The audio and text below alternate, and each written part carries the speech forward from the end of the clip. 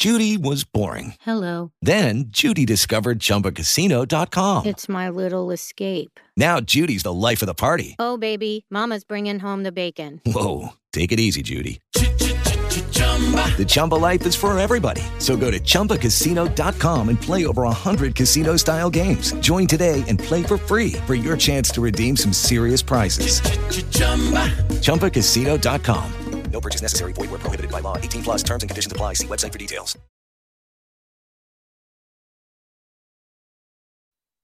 A spinning grab by Aaron Jones, right corner of the end zone, and they beat Nicholas Morrow, the linebacker. 21-yard touchdown. Jones just out. Yeah, I'm gonna take my team to the Super Bowl. We're gonna rise, scream and go pack on. I'm gonna take my team to the Super Bowl. I'm gonna rise, scream and go pack on. We got Rodgers in the back, Devontae on the tag. Well, what can you say? Aaron Jones is mighty fast. Defense is a force. Sacks with no remorse. Our fans here to rally when they ask, we say of course. Can't nobody tell me nothing. You can't tell me nothing. Can't nobody tell me nothing. You can't tell me nothing. On my left foot bent up head. Mirror in my bag. One side in my bag. You go hand in hand. Sipping on some moves. You other fans on rules. You can't be picking and choose. It gets dangerous. Rolling right, Rodgers. Pump fakes, takes it himself. He's in the end zone. Touchdown. Tell me nothing. Can't nobody tell me nothing. You can't tell me nothing. I'm gonna take Off play my action. team Back to to throw the Prescott Super with time. Bowl. Right press it over the middle. Intercepted. Johnny Alexander to the 20. To the left.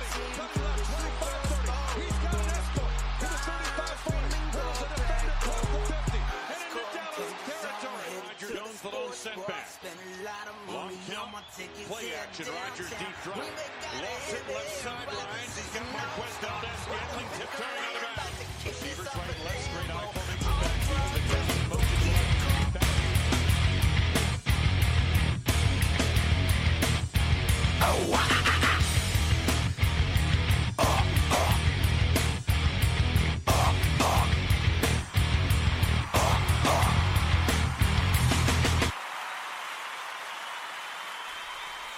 And welcome everybody to another live episode of Titletown Brawl with me, your producer and co-host Jay Andrews, and I am joined tonight by the rest of my crew, our other co-host down in Georgia, it's Dave, and in South Carolina, right across the border, the mystical wonder kid himself, the fantasy kid, the draft wizard, it's Dylan. That's right. I'm here. Busby. Deal with it. Here with it, deal with it. I'm so excited, guys. It's Dylan. I don't mean this in any way, but for us, it's playoff week. We're excited. Listen, I'm saying something right now. Josh McCown is a damn warrior. That dude fought tooth and nail to every possible He did his way best could. job. And it didn't help when guys like Miles Sanders were like, dropping their passes. And I'm like, this guy, like McCown was limping at one point where he barely could even get up. And other players just didn't seem to carry the same momentum that McCown did late in that game. Yeah, here's what I'll say. It's true, the phrase, those that can't do, teach. Because we saw Josh McCown at this point in his career as a much better teacher than doer. But he gave it his all. He did, like I said, effort was there, juice was there, just couldn't get it done in the end. The way he ran the ball on a lot of those QB runs, I was like, is that Carson Wentz or is that Josh McCown? Yeah, like, oh my God. It's almost like he was lowering forgot. the shoulder too. It's almost like he forgot exactly how old he is and how long it's been since he's been in live action, because he was taking off like he was, playing wide receiver for the Lions again, and it was just not happening. I thought it was his long-lost cousin, Josh McNown, for Arizona. Man. Luke. Well, there was a Josh McNown and a Luke McNown. There was two of them. No. There was a McNown too. Ask Dylan. There was a McNown, two brothers. No, I'm pretty sure they're the same guy. I'm pretty sure Josh has a brother named Luke. There's also a McNown. There was one that played in Arizona.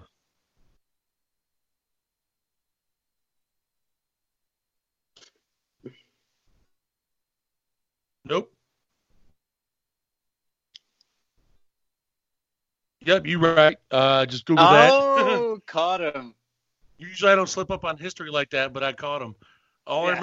I remember Luke for is when he was, who was that? Was he the one in Arizona when he stopped the Minnesota Vikings playoff chances and Green Bay snuck in and it was like a 4th and 13 or 4th and 14 play? That's what I remember him for the most with his brother. But no, Josh took the cake on Sunday night when I watched him go all out and literally try to carry this Philly team.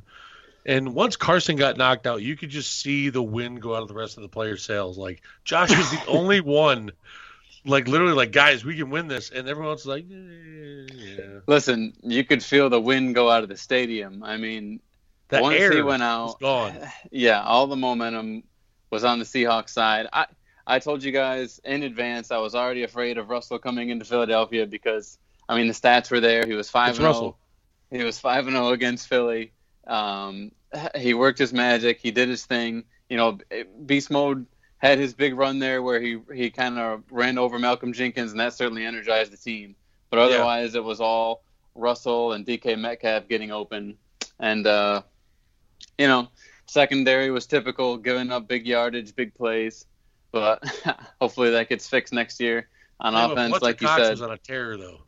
Yeah, Fletcher's the man, dude. I mean, he gives it 100%. He got his big contract, and he still goes out there. He plays hurt. He gives it all. He's a top 3 defensive tackle. And that's not a slight against anyone. I'm not saying any other player is not a warrior for playing, you know, through injuries, but it's just amazing what Fletcher can do, given he gets double-teamed every single time. But, yeah, I love Fletch. It's a shame that Brandon Graham went out early, and I bet he wasn't as effective when he came back after his injury. And, yeah, I mean, obviously the offense becomes a little bit – I don't know. It's hard to say the offense was limited playbook-wise because, like you said, I mean, Josh knew the entire playbook, and it was written about in many articles that he was showing Carson a lot of things. So it's just obviously from a physical standpoint, you're not going to be able to make the same throws, put the same pepper on it, have the same mobility. So it's a shame. I would have loved to see that full game with Carson, but no excuses. I mean, that's the way football is. So next man on up. That, I'm going to say that, though, right now. That was a dirty as hell hit. 2, they wouldn't call the flag because he was declared as a runner. Sadly, it's the same thing as Cam. When he gets hit, and it is a dirty hit. We all know it's a dirty hit, but the refs are like, we can't throw it. It's past the line of scrimmage. And I'm like, I don't care. It's still a dirty hit. The guy rolled all of his weight on the back of Carson's head. Like, literally took 290 pounds and slammed it in a somersault on the back of Carson's head. Like, any player would have gotten a concussion. I don't hate Jadeveon Clowney at all. He did exactly It's the way he did it. It's the way he did it. You know, there was clearly intent to the way he ducked his head and drove him into the ground like that. But it is what it is. I mean, all he needed to do was go up and just touch him because he would have been on the ground, touch, get it over with. Like, that's what it would have been. At the time, I tweeted that he should have been ejected, and I'll stand by it. I think it was a dirty hit, and I think it was clearly targeting. But it was, I mean, everyone was saying that he should have slid, and maybe he should have slid. But still, I think when he's in the process of going down, 9 times out of 10 that gets called. But what are you gonna do? I think in that stance that yes, he should have been ejected, and because that's the thing, the NFL is trying to limit these dangerous plays, and Jadeveon knew what he was doing. That's the thing. It's like he's still a talented player, but he's never had moments like this where he's just gone out and deliberately throwing all of his weight on top of a guy when he's clear. All he had to do was just go touch him right on the back. That's it. But man, you know what? I know it's not too in touch. I know, but when he clearly Carson had no idea that dude was coming. Yeah. None. So how the hell is Jadeveon going to think that, let me do this somersault on him like a UFC move? Like it does suck. It burns. This is unfortunately a Packers podcast, and you got a bunch of news to get to. So it's I would okay. love to talk to Eagles I another wanted time. to vet for you because I knew you had it inside you, and on top of that, You're hold so your head right. up high, buddy. NFC East champions. True. Thank you. I appreciate You that. beat a Dallas team that was talked about all year long, saying, "Oh, they got the number one offense. Oh, they got the number one offense." All year long, no one would shut up about them. And guess what? 2 weeks before the season, with a depleted secondary, a depleted wide receiving core, Carson Wentz at home beat a really talented Dallas team. I'll say this: Dallas is definitely a team that has a lot more questions than answers going into 2020. Speaking of which, Jay, Packer and NFL news coming up. Former Packer coach Mike McCarthy becomes the new head coach of the Dallas Cowboys. When I first saw it yesterday, when they would agree to a deal, it kind of hit me a little bit. I'm like, McCarthy's walloped this team multiple times with Aaron Rodgers. Now he's going to coach for the Cowboys. I'm like, he got basically pushed off by the Jets last year. And hold on, Jay's showing me something. What are you doing? You drinking Miller? Oh my God, look at you stepping up. I'm so proud of you. No more Keystone. That is a gentleman's beer right there. I know. God. Now that we work for a media company, I can afford to buy good beer. Oh. Now we work for a media company. We have the representation of beer too. Not Keystone. We'll get fired for that. Perhaps someday you'll step your way up to Molson. Anyways, Miller, Mike McCarthy. tastes No, great, less filling. No. So Mike McCarthy put on Dallas. I just read he had the Rams special teams coordinator moved over to his staff. He signed him, and he's keeping Kellen Moore. So he's building a super staff right now, folks. He's trying to get people in place to get this talent to where it needs to go. Jay and I have full respect for Mike McCarthy for what he did here. The back end towards his career, we agree he did ride Rodgers' coattails a little bit, but still, he helped bring a Lombardi to Green Bay. He has his own street named after him up there. People love McCarthy. I have no qualms about it. He just had to move on. It was one of those things where he just had to part ways. I wish him the best. We face Dallas next year, so of course, Green Bay and Dallas face each other. I'm looking forward to it because McCarthy knows Rodgers and what he does, but Rodgers in the same stance knows McCarthy's full playbook, Dylan. And all he has to do is go tell Mike Pettine, I'm like, hey, he's going to run this. He's probably going to do a couple of these routes. He's going to probably try and go ahead and have the QB do a couple bootlegs and rollouts. Like, I feel like Packers would have the upper hand in that game. Well, here's my initial thought.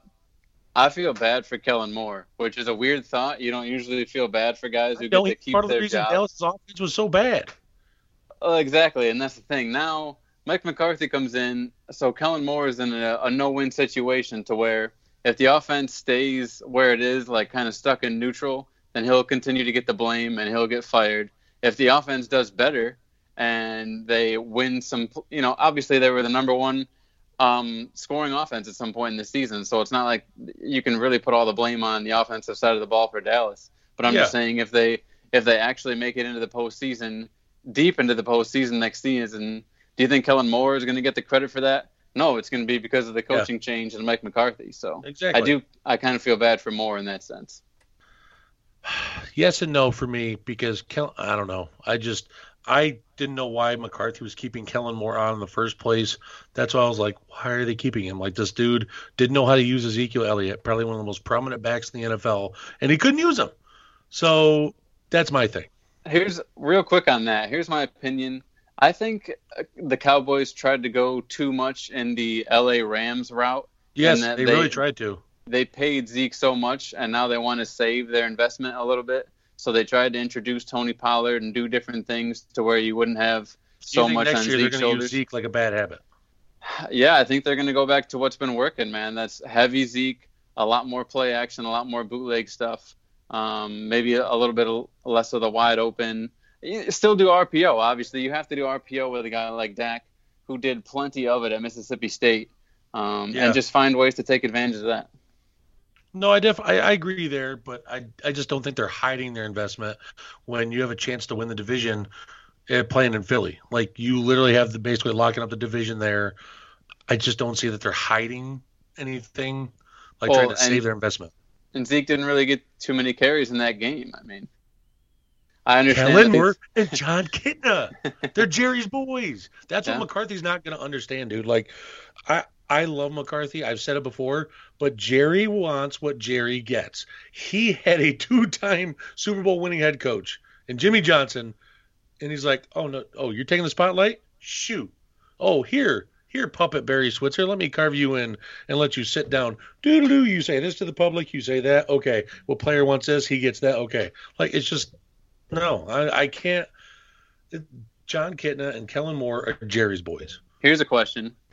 Does keeping Kellen Moore give you a hint that they plan on re-signing Dak? I also have this feeling that they want to give McCarthy maybe a chance to try and groom him, but the same stance, maybe give McCarthy how do I put this? A fresh start in QB. Maybe let him go get his QB in the draft this year. That could be. I just think there's something about keeping him on that screams familiarity, screams we want to continue to see what Dak can do on this offense. But that's just my opinion. I really hope that they're not going to pay him $30+ million for Dak. I really hope not. Because if they do, it's fool's gold. Like, hello, it is Ryan, and I was on a flight the other day playing one of my favorite social spin slot games on ChumbaCasino.com. I looked over at the person sitting next to me, and you know what they were doing? They were also playing Chumba Casino. Coincidence? I think not. Everybody's loving having fun with it. Chumba Casino is home to hundreds of casino-style games that you can play for free anytime, anywhere, even at 30,000 feet. So sign up now at ChumbaCasino.com to claim your free welcome bonus. That's ChumbaCasino.com and live the Chumba life. No purchase necessary. VGW. Void where prohibited by law. See terms and conditions. 18+. Judy was boring. Hello. Then Judy discovered ChumbaCasino.com. It's my little escape. Now Judy's the life of the party. Oh, baby, mama's bringing home the bacon. Whoa, take it easy, Judy. The Chumba life is for everybody. So go to ChumbaCasino.com and play over 100 casino-style games. Join today and play for free for your chance to redeem some serious prizes. ChumbaCasino.com. No purchase necessary. Void where prohibited by law. 18+. Terms and conditions apply. See website for details. you went, what, they went 8-8? I mean, like we said, at one point, for a good stretch of the season, they were the number one scoring offense. So it is tough to. Literally were an offense that scored for the first 4 games on Miami, New York Giants, and Washington were their first 3 games. When you put up the point differential of like 70 plus 76 in your first 4 games on teams like that, yeah, you're gonna have that a little bit. But moving on to other Packers news, rabbit hole a little bit. I am sorry about that, folks. But anyways, hey, it's super relevant. I mean, it has to be. He's an ex-Packer coach, man. I gotta give him his recognition. Can't ignore him, you know. No, and it's ex-Super Bowl winning coach. This was a good hire by Dallas. I don't care what anyone says. When they brought in Marvin Lewis for an interview, I'm like, yep, this is their Rooney Rule. Because Marvin Lewis, I'm sorry, I have to do on this real quick. I had a Marquise Goodwill or Marquin Goodwill on for Brawl Network. One of our guys on there was trying to convince me Marvin Lewis and Mike McCarthy were on the same tier of coaching. What? Marvin Lewis never won a playoff game as a head coach. Wasn't he like 0-11 in playoff games? Or 0-7? He is 0-7. 0-7. 0-7 in 16 years. And McCarthy, Super Bowl, 4 NFC Championship appearances, and on top of that, 8 straight consecutive years. The only other coach to do that was Bill Belichick. I'm sorry. You're not going to find an argument here in that one. I'm sorry. Marvin Lewis, the same coach, like he goes, go look at their records. I don't care about the records. What happened when it counted? Like, if you go look at Cincinnati in a couple of those playoff games, they had a stacked roster. Their draft and develop theory was working. Well, that's the reason Jay Gruden got hired. Exactly. And Washington got put through the freaking garbage disposal for it. Jesus. I mean, Andy Dalton looked like a superstar. Jay Gruden was a good coordinator. He sucked as a head coach and leader of men. Oh, I agree. Well, I got told Hugh Jackson was just a tier underneath Mike McCarthy.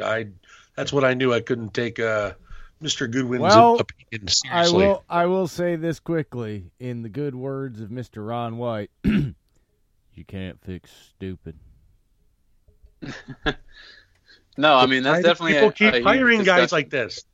Yeah, that's definitely a huge discussion. You know, who you got to find the coach that's hiding in the coordinator, and not the coordinator that's pretending to be a coach.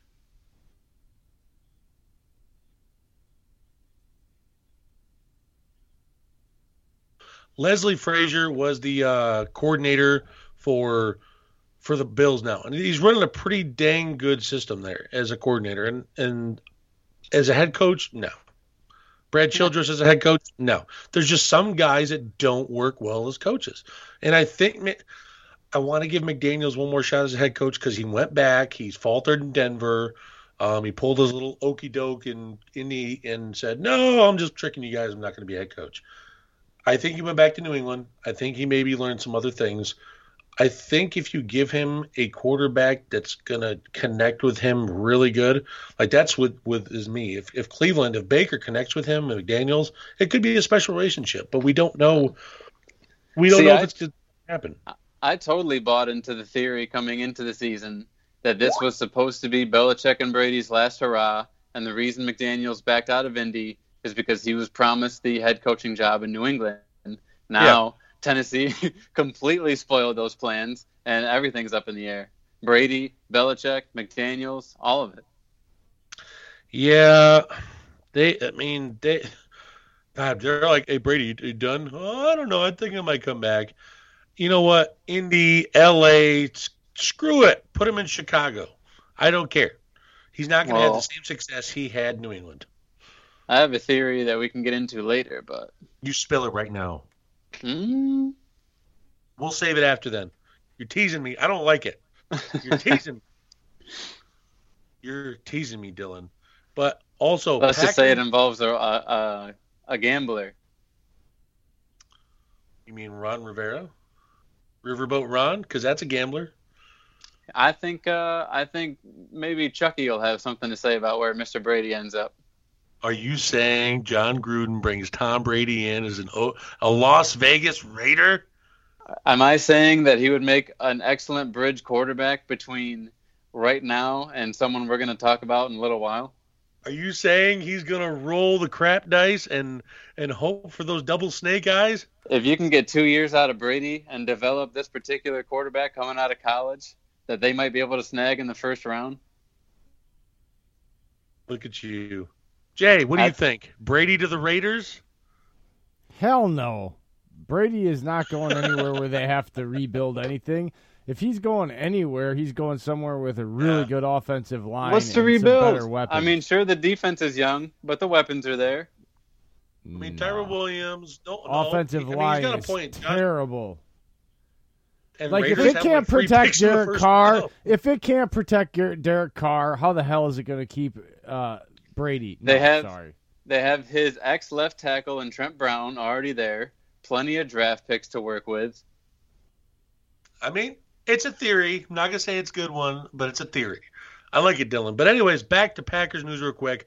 So they went ahead and signed Mr. CFL All-Star wide receiver Reggie Begelton to a reserve contract, as well as a fullback on top of that. You know what? And that fullback's name is Elijah Wellman. I don't know why they're bringing another fullback because they already have a Telly, and I know they have another one on the practice squad. And everyone's asking, can they use Reggie Begelton and Elijah Wellman yet? No, they can't. Reserve contracts are for 2020, folks. These guys have just been signed basically to next year's OTAs, the training camp, stuff like that. So we will see them next year, but we will not see them in the playoffs. But we did get a very nice Raven Green sighting last week off of the injured reserve designation. He's going to be practicing all week, and from what I've been seeing multiple doctors say on the inter-Twitter, they went ahead and said that Raven Green looks like he should be able to play. I don't know if he's going to see a lot of snaps, but it just adds more wrinkles to our defense to try and figure out. But You know what? I'm just ready for the Seattle Green Bay game, guys. I don't know if you are. I'm definitely ready for the Seattle Green Bay game, and I'm ready to talk about a couple more head coaches as well. A couple more head coaches. Do you mean guys like Matt Rule? I want to talk about Matt Rule and I don't even know his face from the Giants. Joe Judge, the unknown Towel Boy special teams coordinator? Yes, the Judge. Man, A lot of controversy with Joe Judge. All I'm going to say is it just came out of left field because the Giants, I read that a report came out and says, oh, yeah, they're going to interview Jason Garrett for the head coaching position. 2 minutes later, that Joe Judge got hired by the Giants for head coaching position. I'm like, Dave Gettleman, what the hell are you doing? Like, I don't get it. I really don't. It's so confusing to me what he's trying to do there. But you know what? We're going to hold off on that until a little bit. We got Mr. I believe I'm trying to pronounce your name right. Is it Usaid? Yep, that's it, man. You guys got it. Hey, I try, man. I really try. I wasn't going to even attempt that one and butcher it terribly. I was leaving that one all on Dave's plate. And I conquered it. How you doing, brother? I'm doing well, man. How are you guys? Man, Jay and I are hyped up for Packers Seattle football this weekend. And Dylan, unfortunately, lost his team. He's an Eagles fan. He lost him to the Seattle game last weekend. He's still kind of mourning from it, which I understand. But yes, keep reminding me. Thank you. Whoa! Hey, we were just going over what we were talking about, sir. You're mucking up the process we got going on here. All right. Your first time on the show, you called in, and it's honorary on this show and our last one. We got to do brag time, man. Introduce yourself. Tell the world how great you are. Pat yourself on the back. Give yourself a hug and brag yourself up. And I swear to God, if you're humble, I might reach through Skype and pull out your nose hair. All right, what's up, guys? This is Said Koshal, executive producer for the Brawl Network, checking on here.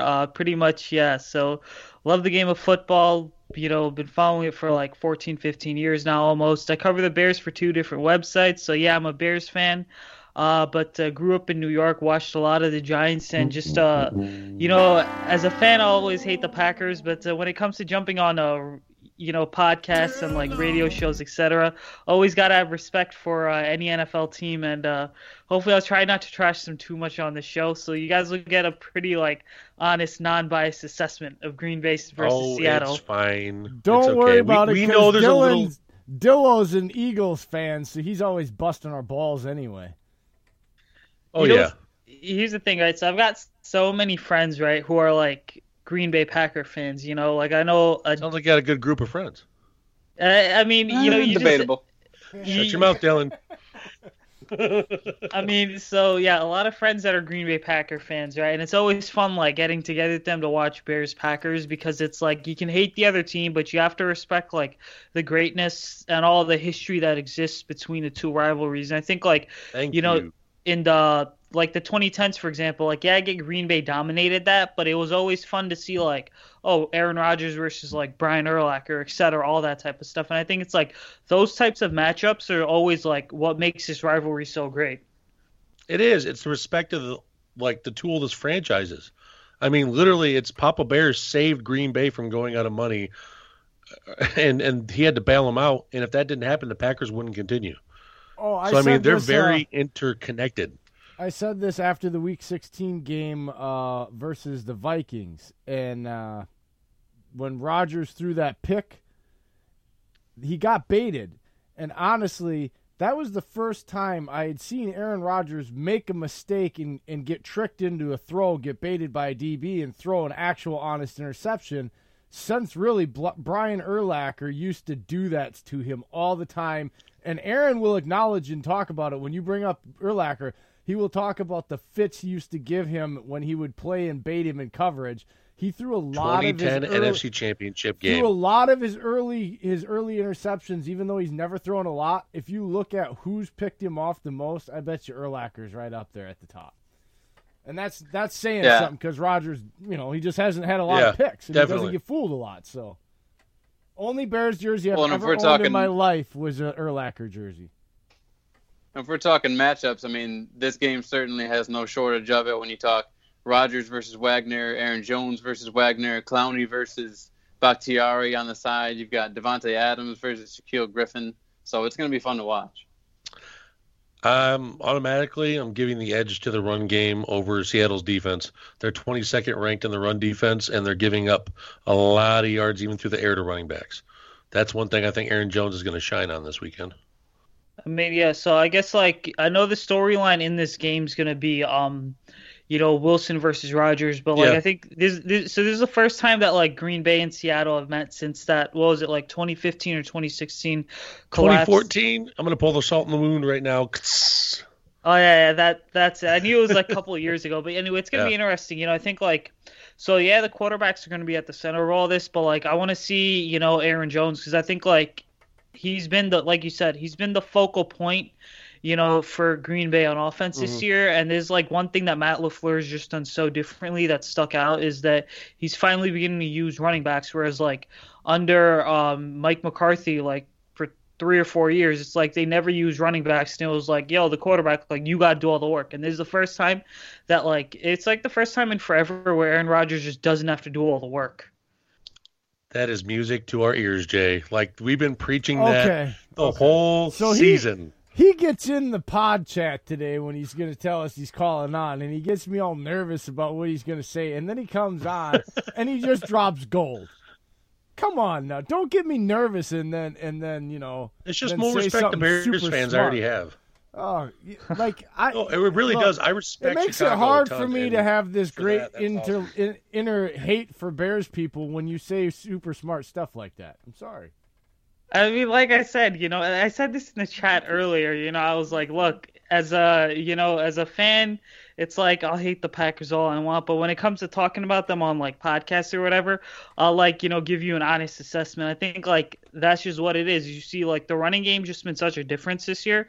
And, so as a result of it, it's like Aaron Rodgers doesn't have to throw like 5 touchdowns in a game to keep Green Bay afloat. And you can see like the impact that that's had is it's like Devontae Adams doesn't have to do much, like tons anymore either. I mean, so really just the running game being used now, it's like just really kind of elevated the Packers offense and taken them to a level that no one's seen. Even though like it may not be like super flashy, it's still getting the job done because you're the number 2 seed right now in the playoffs. A win is a win. That's how I look at it. When you get it done, you get it done.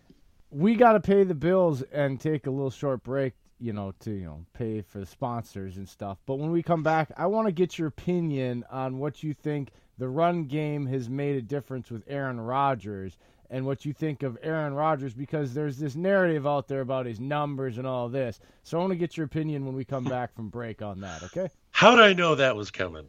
We'll be right back. Because I love to talk quarterbacks. You should know that. We'll be right back from word from our sponsors. As I pull up Aaron Rodgers. For a special someone, or are you just looking to save lots of cash on your sportswear for game day? Then you want to visit Fanatics.com using the link thebearsbrawl.com/Fanatics. Right now, get up to 70% off site-wide and free shipping on orders over $24 in the U.S. by using the promo code. With Lucky Land Slots, you can get lucky just about anywhere. Dearly beloved, we are gathered here today to... Has anyone seen the bride and groom? Sorry, we're here. We were getting lucky in the limo and we lost track of time. No, Lucky Land Casino, with cash prizes that add up quicker than a guest registry. In that case, I pronounce you lucky. Play for free at LuckyLandSlots.com. Daily bonuses are waiting. No purchase necessary. Void where prohibited by law. 18+. Terms and conditions apply. See website for details. Lucky Land Casino, asking people, what's the weirdest place you've gotten lucky? Lucky? In line at the deli, I guess? Aha, in my dentist's office. More than once, actually. Do I have to say? Yes, you do. In the car before my kids' PTA meeting. Really? Yes. Excuse me, what's the weirdest place you've gotten lucky? I never win and tell. Well, there you have it. You can get lucky anywhere, playing at LuckyLandSlots.com. Play for free right now. Are you feeling lucky? No purchase necessary. Void where prohibited by law. 18+. Terms and conditions apply. See website for details. 24 Ship. It's the best place to get all your sportswear needs for you and your loved ones. They've got everything you'll need, covering the NCAA, NFL, MLB, NBA, NHL, and even MLS. So you don't want to miss out on this great deal. Pick up that phone and visit thebearsbrawl.com/fanatics and enter the promo code 24SHIP for up to 70% off site-wide.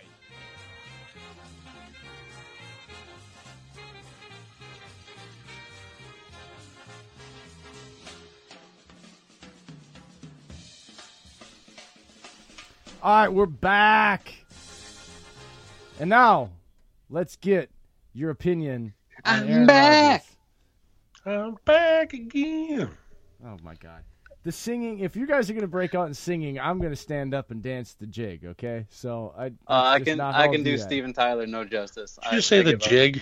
Yes, Jesus, we can pull an accordion too? The last Boy Scout, mother. Oh, good Lord. All right. Jay, is there a question you wanted to ask Usaid? Yes. Yes, thank you for getting forgot. us out of that rabbit hole. So what exactly do you see has affected Aaron Rodgers' game this year? Or do you look at it like the numbers don't matter because it's a completely different thing they're asking of Aaron Rodgers? I mean, I think it's a bit of both, right? Like, look, the numbers can obviously numbers in the NFL, they can only tell like so much of the story, right? And I know some people will look at his stats, right? And they'll be like, oh yeah, well, I mean, he had like 26 touchdowns in 2019. And usually when you think of like Aaron Rodgers carrying a team, you're always used to him throwing like 35, 40 touchdowns. It's the Superman performance, yeah. Yeah, it's and it's like, why is he had to throw so many touchdowns? Because the last, like, prior to LaFleur, right, there was like zero talent on offense besides Devontae Adams maybe. And so now that there's just so much pressure taken off him, it just allows him to like basically run the offense. I mean, and do so at an efficient pace without having to do everything for this team, like I've said like 4 times already. I mean, that's just what the biggest difference has been. Now, granted, he can still break out like the Superman performance with like 3.5 minutes to go if they're down by like 2 points or whatever and lead them to a win. I mean, I don't think he's like seriously taken a major step back like some people think he has, because there are like a couple throws you look at and you're like, yeah, you know what, 4 or 5 years ago he would have hit those and been on the money, but like he's still the same Aaron Rodgers of old, and he can still just completely turn it on whenever he wants to and just go off. And that's my thing. Oh, sorry, Jay. So if I was to tell you that it's not that he's in the decline like people like Mr. Dominique Foxworth want to throw out there, that when you turn on the film, it's a result of bad habits and poor mechanics because of his arm talent. Now, even the most talented guys, if their mechanics get so sloppy and they get such bad habits, even the best of arms can't overcome a lot of that. And so if I'm going to tell you it's not decline, and that when I turn it on, it's consistent of not stepping into his throws, kind of half-assing it, throwing off his back foot, not hitting the open guy when he could, and instead trying to take a bomb or holding on to the ball. It's all just bad habits and bad mechanics, and he's slowly being coached out of it. What would your rebuttal to that be? I mean, so yeah, I would definitely go back and really extensively watch the film. I mean, the deal with the mechanics is this, right? Is it's like they're basically the foundation, what I consider them, right? Because I do a lot of like NFL draft work as well, just scouting prospects, Hey-o. and it's like, so it's like here's the deal with the mechanics, right? Is it's like if your upper body mechanics, like you're rotating your hips all the way to step fully into a throw, if those are okay, but your footwork's just bad, then your mechanics are going to be totally off. Now, granted, like the mechanics for Rodgers, they may be an issue, but it's like they're not, overly terrible. It's not like they're affecting him play to play, because he's still like showing tons of flashes.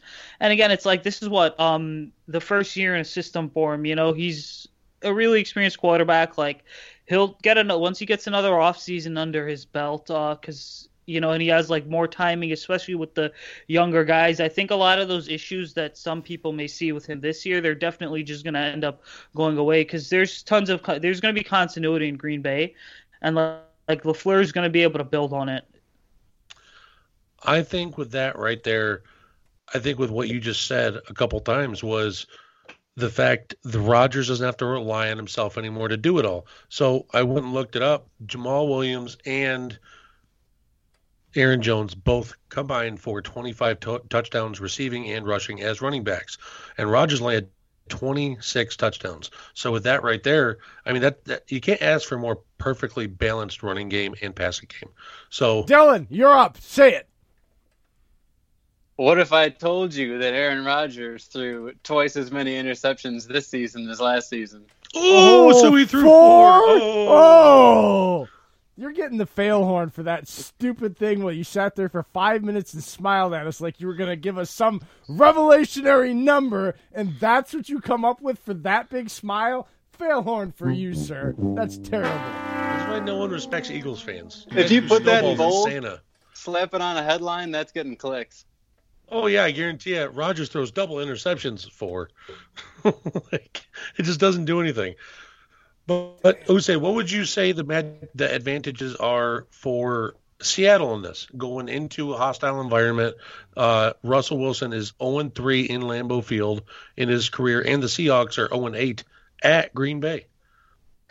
Yeah, so I'd say the biggest advantage for Seattle in this whole game, I know I've just got done praising Aaron Rodgers, but I'm going to say it's quarterback play. I think, like, Russell Wilson really – he's just been on another level, and I think right now, like, he's the best quarterback in the NFL, and that's no disrespect. Better than Lamar? Yeah, I'm gonna say. So here's the thing, right? I'm talking in terms of just like the last couple of years, right? I think he's been better. Like, Wilson's been better than Lamar. I mean, some of these MVPs, it's like they have one really good year. I mean, the MVP is like what? It's a year-to-year award is what it basically is. It's given to the best player every single year. Wilson, though, he's consistently shown that he can be elite for, like, you know, the last like 4 to 5 years. And so what scares me about this Russell Wilson compared to like the last Russell Wilson and the Russell Wilson that was with the Legion of Boom is the fact that this Russell Wilson can be like 2014, 2015 Aaron Rodgers and just completely light it up and take control of the entire game. And so I know, like, you know, first off, Lambeau's a very tough environment to play in. To play there in the regular season is tough, but to play there in the playoffs is going to be even tougher, especially for a passionate fan base like Green Bay that's back in the playoffs after 3 years. You know, so Wilson, Pete Carroll, you know, Russell Wilson, Pete Carroll, I think right now, like, they're clearly more experienced than Matt LaFleur. And I think that that's another advantage is that Pete Carroll's been on the big stage before. I know it's a road playoff game, but he knows how to handle it, whereas you're not really sure what you're going to get from Matt LaFleur. Now, with Russell, he has, for some reason, so Green Bay, when they go to Seattle, it's like their house of horrors. For here, it's the same thing for Seattle and Russell Wilson. Russell Wilson's been playing godly all season. I completely agree with you on that. But Russell Wilson, when he goes to Green Bay, his total stats are 59 completion percentage, 3 touchdowns, and 6 interceptions, and 2 fumbles. Like, I don't get what it is. It's just when he goes there, it's like his play just plummets.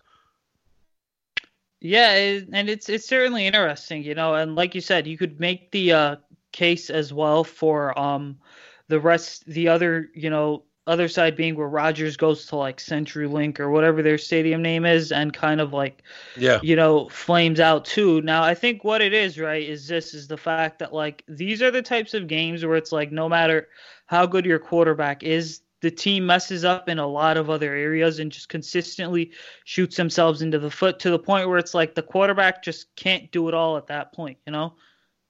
I mean, yeah, I completely agree.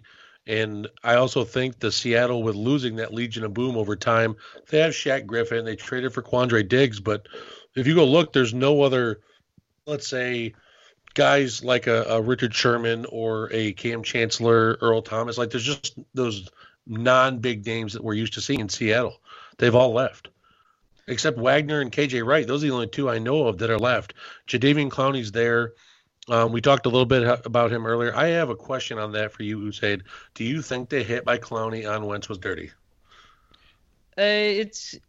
You know, that was the type of call that I thought could have gone either way, right? And I don't think it was dirty because it's like, look, the game's moving at such a fast speed. It's like a game. They call it a game of inches. It's also a game of like milliseconds, right?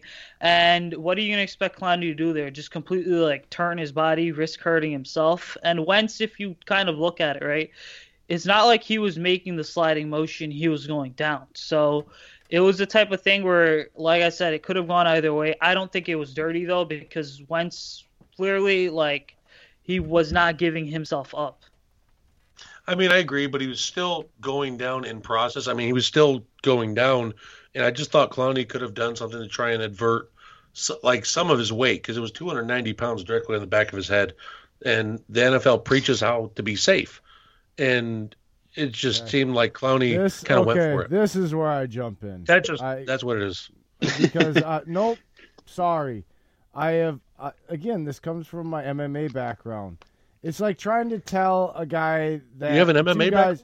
Yeah, it's like trying to tell two guys in a cage that, you know what, this is, and I'm gonna tell you this right now. You know what, I have the perfect example of this. 2 weeks out before our fight, a big fight, right? We had 6 guys in our gym fighting in a rival gym, 6 guys. It was our 6 best versus their 6 best. We had 3-month training camp to get ready for it. 2 weeks out, last sparring session. It's supposed to be 60% sparring. Full contact, 60%. We're using 16-ounce open palm gloves so that we can grapple while we're doing our boxing. You're supposed to be pulling punches. Do you know what ended up happening? I got hit with a left hook on a southpaw while I was throwing an uppercut, and I broke my jaw, lost 2 teeth, and broke my jaw in 3 spots, and ended up fighting 11 days later with a broken jaw. You cannot expect people at any point in a violent contact sport to say, okay, at this point, stop. Only go this speed. It's impossible. I didn't say stop. I just said recognize, basically. But I'm saying that we had consciously made the decision, and we do this all the time, and it never works out. You walk in consciously saying, we're going to go 60 to 75%. Pull your punches at the end. It never works because once you get the adrenaline going as an athlete, whether you're practicing or not, you cannot stop. It's like basic physics, man. And I'm tired of everybody acting like, again, like people that are athletes suddenly can defy logic, can defy physics, and are all of a sudden unworldly beings that aren't part of this world or the human race. It's ridiculous. Okay? Hey, Skip Bayless and Rich Eisen both said dirty hit. That's all I need to hear.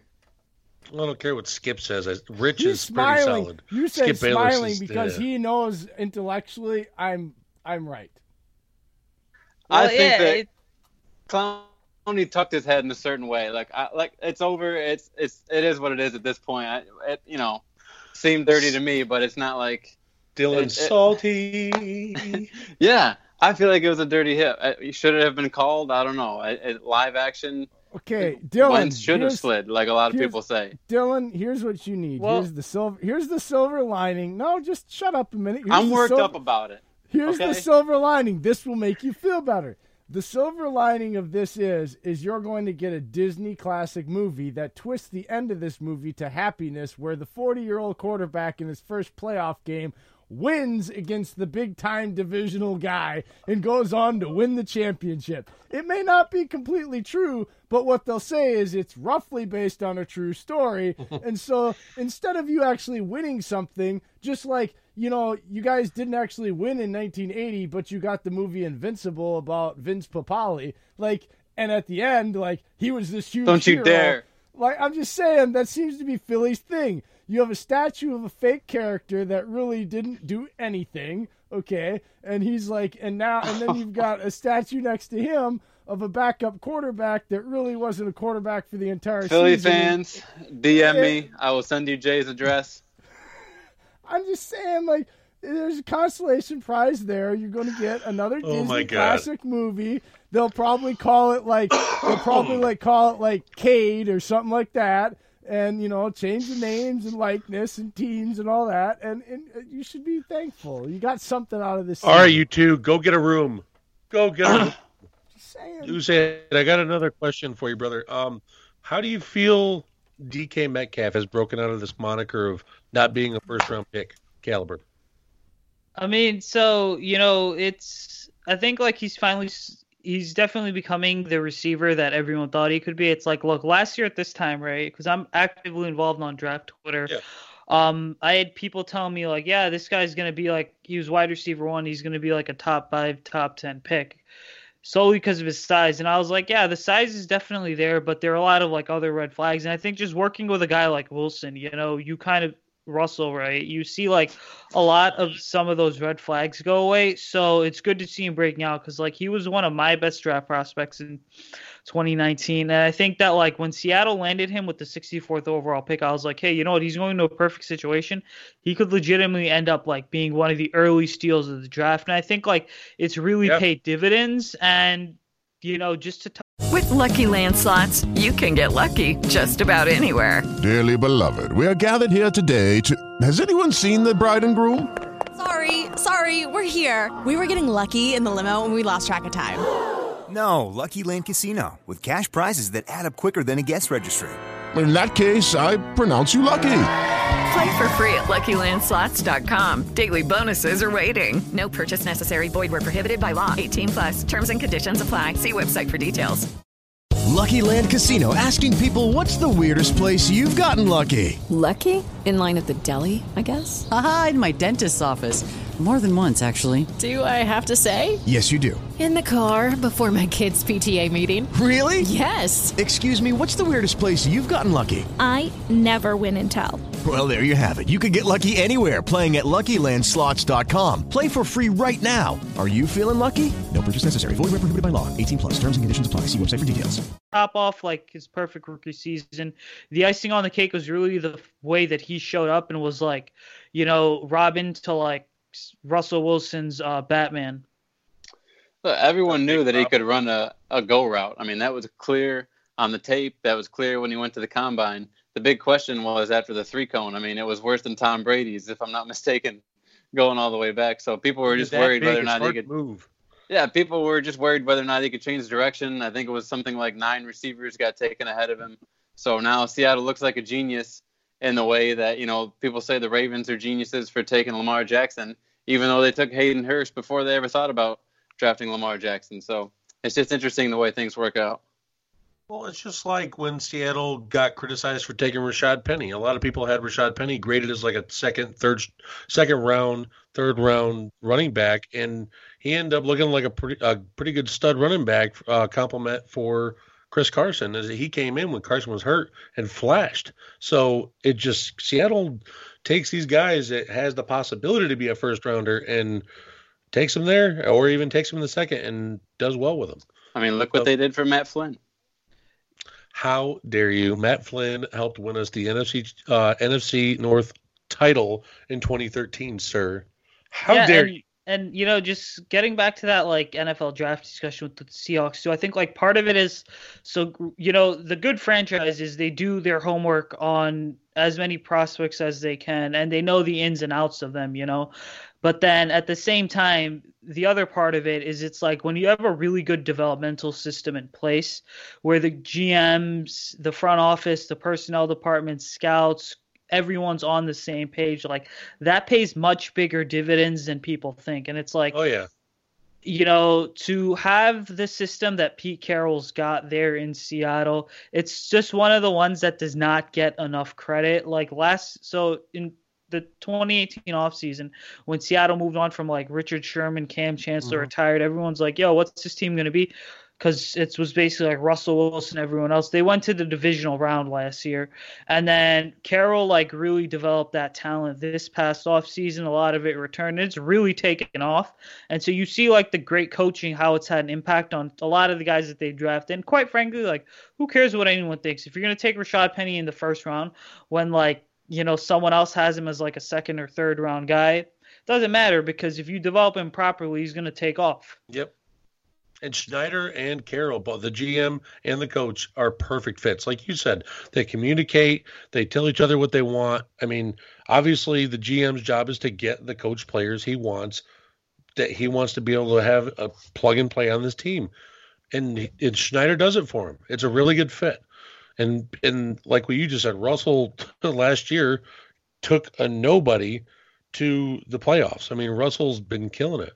So I can't sit there and down the Seahawks because of the people they just, and plus they go out and add guys like Jadeveon Clowney, I mean, Ziggy Ansah. But the one thing that I've noticed about Seattle, Hussein, is the offensive line has never seemed to be like a solid strength for them. Even all the way back when Marshawn was there in his prime, the offensive line has never been solid for them, ever. Yeah, and I totally agree. It's like, because, I remember when the Bears were playing the Seahawks on Monday Night Football in 2018, what happened is so Seattle allowed like 5 sacks in the first half, and it's always, it's just always been an issue, right? The offensive line. I think when you look at a lot of the high or elite quarterbacks in the NFL, like Patrick Mahomes, Lamar Jackson, obviously. One of the Carson Wentz, before he went down with the injury, right, in 2017, he was playing at an MVP level. What was the big theme with all those guys is the fact that they had a really solid offensive line. I mean, and that's one thing that Russell Wilson has never had. And it does kind of make me wonder, could that be a difference maker in this game? Seattle's lack of offensive line versus the, Smith brothers and Green Bay's front seven. And I think that ultimately, I'd pick Green Bay's front seven to win right now, just because Seattle's offensive line, they're going to make the adjustments at halftime if things go absolutely haywire in the first half. But, Green Bay's got a really underrated pass rush, and I think that this is the perfect opportunity for them to kind of showcase, we've been doing it all year, and we can definitely do it in the playoffs too. Well, the biggest aspect of No, go ahead. No, go ahead. The biggest aspect with that is I saw that Dwayne Brown was out last week. Mike Iupati was out, and he's the guard they picked up from San Fran.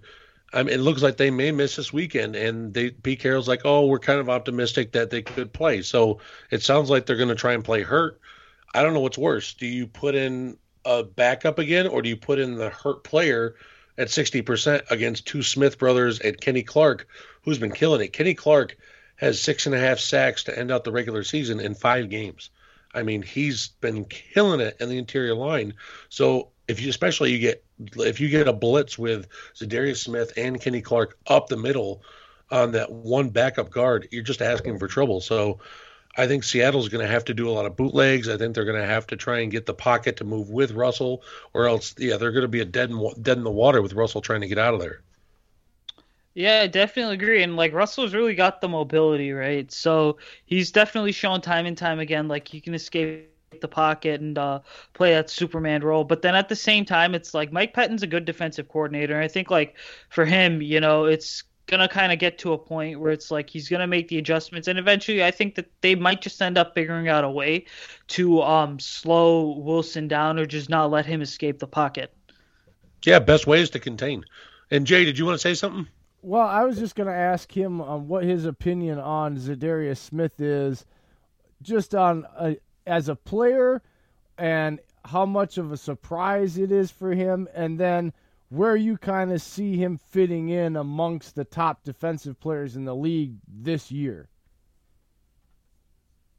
So, yeah, going into 2019 offseason, for me, it was all right, Green Bay, you need to upgrade your pass rush, because Clay Matthews had so many dominant years, but towards the end of his stint in Green Bay, it was this guy just can't be a number 1 edge rusher anymore.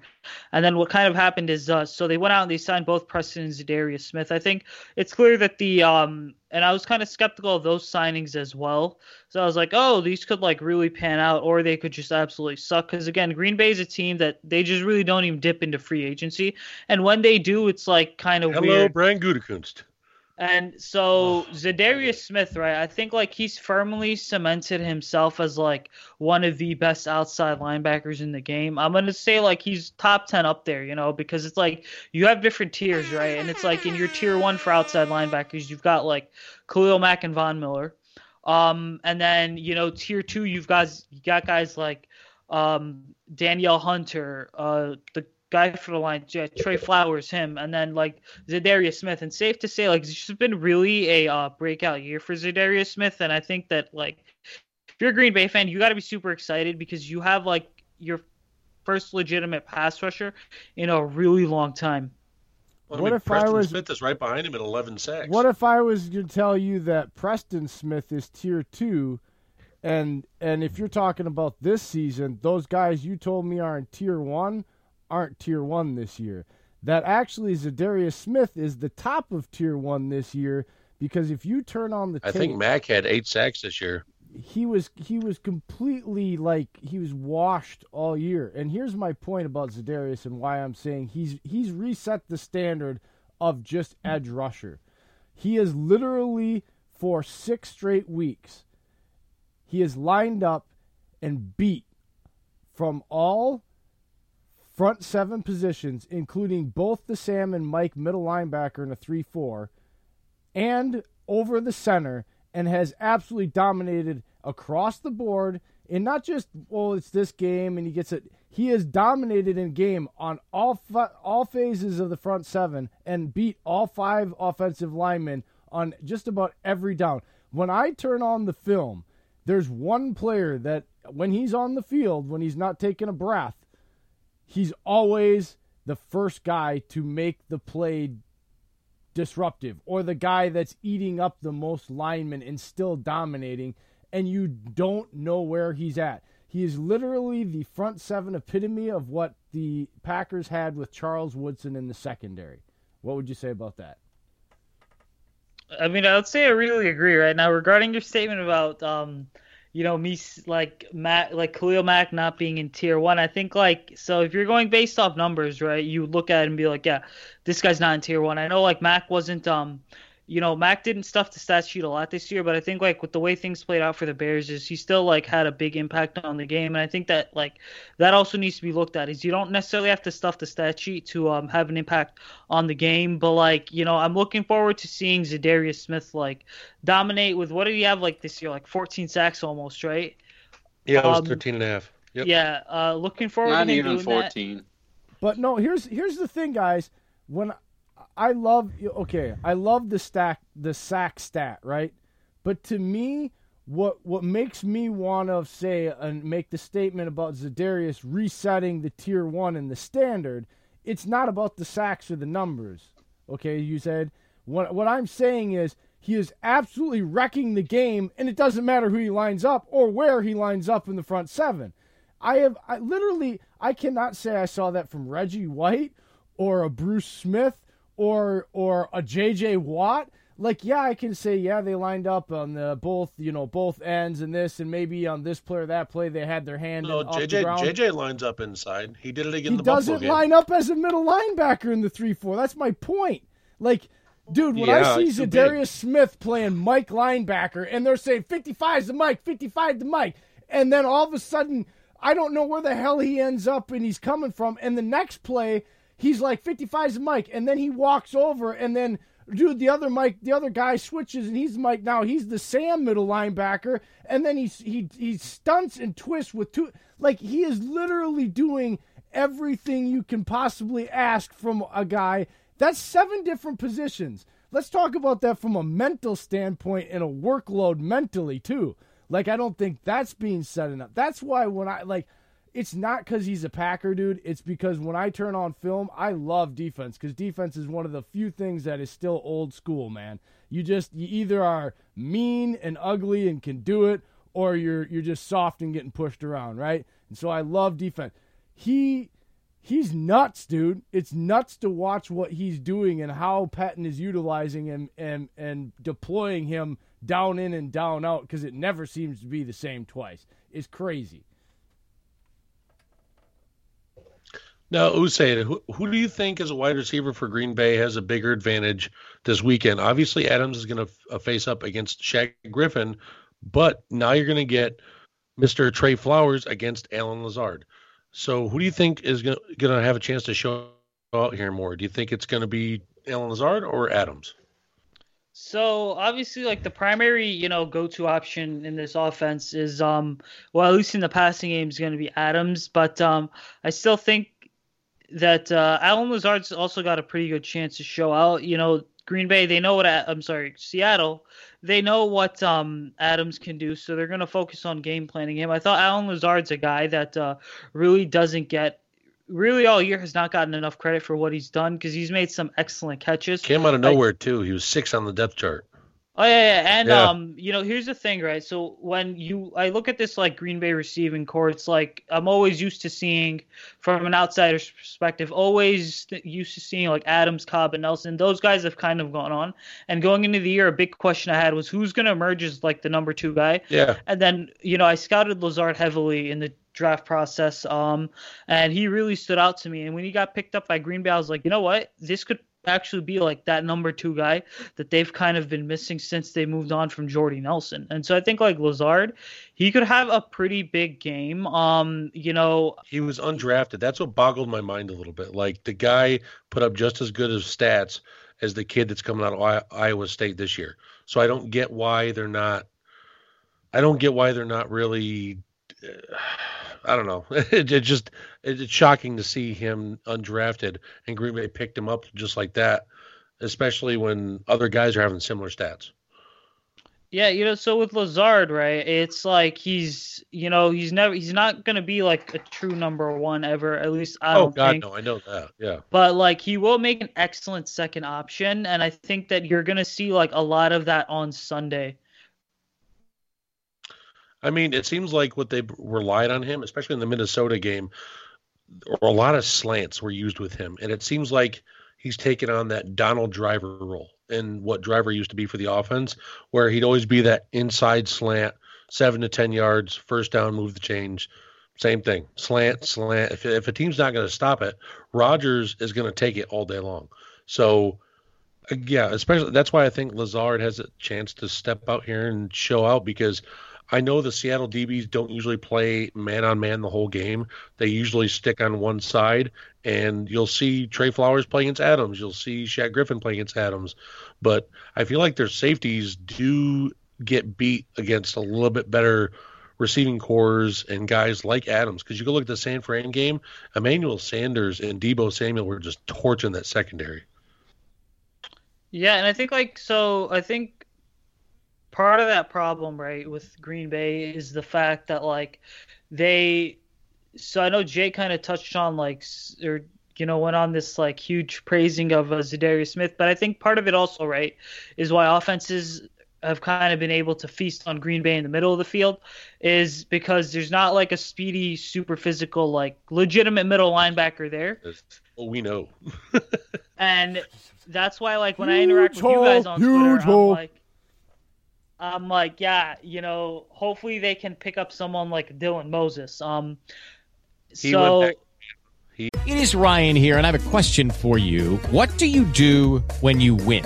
Like, are you a fist pumper, a woohooer, a hand clapper, a high fiver? I kind of like the high five, but if you want to hone in on those winning moves, check out Chumba Casino. At ChumbaCasino.com, choose from hundreds of social casino-style games for your chance to redeem serious cash prizes. There are new game releases weekly, plus free daily bonuses, so don't wait. Start having the most fun ever at ChumbaCasino.com. No purchase necessary. VGW. Void where prohibited by law. See terms and conditions. 18+. With the Lucky Land Slots, you can get lucky just about anywhere. This is your captain speaking. We've got clear runway and the weather's fine, but we're just going to circle up here a while and get lucky. No, nothing like that. It's just these cash prizes add up quick. So I suggest you sit back, keep your tray table upright, and start getting lucky. Play for free at LuckyLandSlots.com. Are you feeling lucky? No purchase necessary. Void where prohibited by law. 18+ terms and conditions apply. See website for details. He said he's going back for his senior season. Dude, we are hoping and praying that Gutekunst continues to do what he does and makes moves to get the players he knows are going to make impacts instead of sitting around and drafting the frickin' Dayton Jones and Nick Perry's of the world in the mid-20s. Justin Harold. Like, let's be real. Like, okay, I don't want to get in this rabbit hole, but honestly, has that not been a huge difference? I'm not going to dive in this rabbit hole, but I'm going to this rabbit hole. In their philosophy, well, because I'm giving it to him and he can answer it quick and we can get on because we got to get to break and I want to see if he wants to join Dylan and those two can get into some draft stuff because we're getting to that point. But yeah, I want to see if you see the difference in the draft philosophy because God, it seems like with him, he's already rebuilt in just a couple of big move drafts and then free agency. And in a couple of years, he's done what it never seemed to be done in all the years under Ted Thompson. So, yeah, here's what I'll say to that real quick, is the fact that, like, so Ted Thompson was always, like, a draft and develop guy. Gutenkist, though, the deal with him is it's like he knows when to pull the trigger. You look at 2018, I mean, he traded back with the Saints to get that extra first-round pick, which ended up turning into Darnell Savage, right? And the thing with so Thompson was just ultra-conservative, and it's like that style doesn't work in today's NFL. Is you got to be willing to kind of get out there in free agency and make your kind of like basically swing for the fences, right? Because when you swing for the fences, you either hit the home run or you don't. And so that's been the biggest thing with Gutenkist, which is why he's kind of like sped this rebuild up. And I think like with a third good solid year of drafting under Gutenkist, you're going to have the foundation, because even right now, like they have a good foundation there, but they could still add some pieces to it. I mean, you said like he isn't afraid to pull the trigger. You got Jair Alexander traded up for him. Darnell Savage traded up for him. So if he wants a guy, he's going to go get him. And especially with guys you just mentioned like Dylan Moses, I wanted him to not go back to Bama. He was a stud. We know Isaiah Simmons is going to be way up on the board. Kenneth Murray, I think, is ripe for the taking. And I think would be a hell of a 3-down linebacker for the Packers defense. That's a good teaser. That was a small detail. But it's a detail worth mentioning that they traded back before they traded up to get Jair. They did, but he still traded. That's the thing. He traded to trade. That's called making. That's like some Madden shit, man.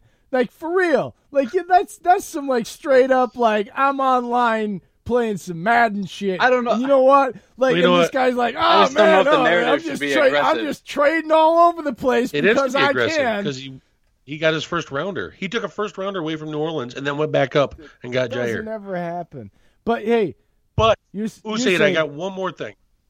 Well, first of all, yes, I want that. But do you want to stick around for the last part of the show and go through draft stuff with Dylan? You said I heard you say draft, and Dylan's going to get into it. And really, honestly, it's too early really for me. I'm still focused on what's going on actual game days, right? And Dave's a little into it, but if you're into it, are you kidding me?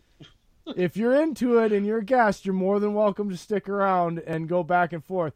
Dave, I got to keep him regulated because he's already hasn't let poor Dylan talk, and but I'm sorry, man.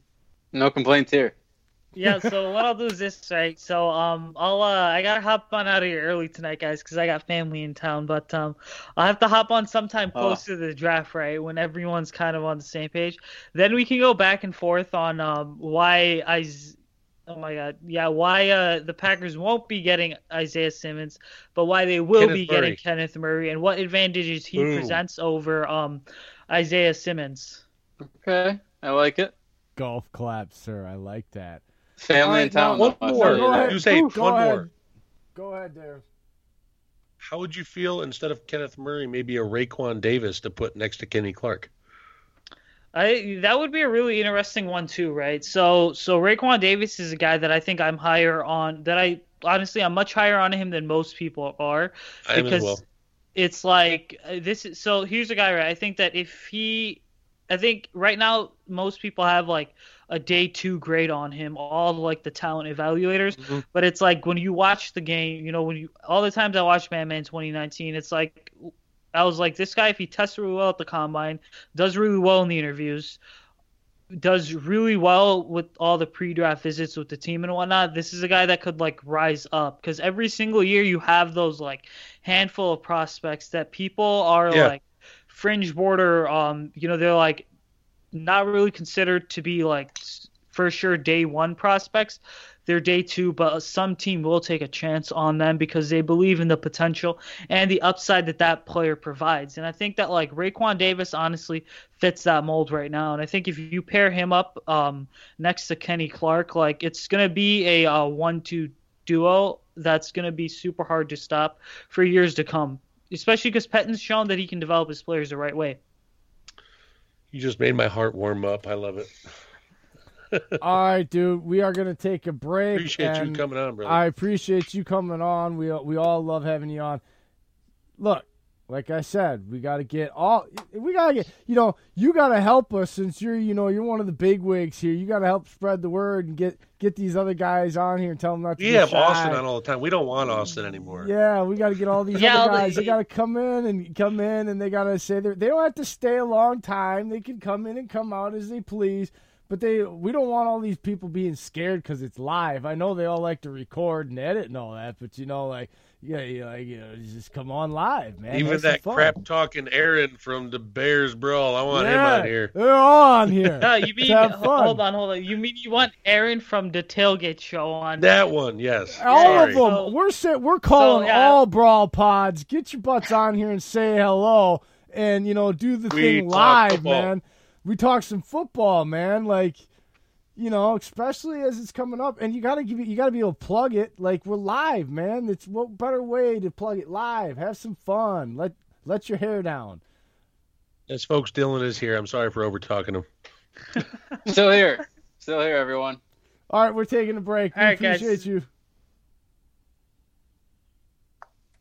All right, see. Why are you leaving, Dylan? You're not leaving. Special someone? Or are you just looking to save lots of cash on your sportswear for game day?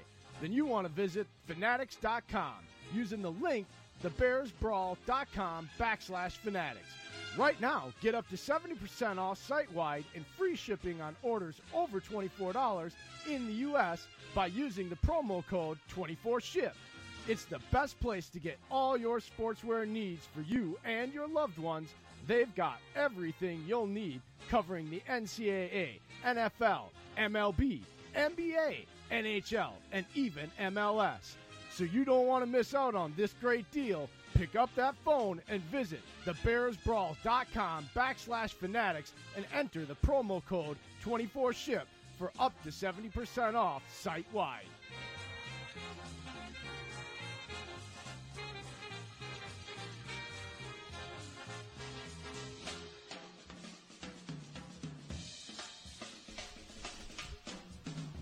And we're back.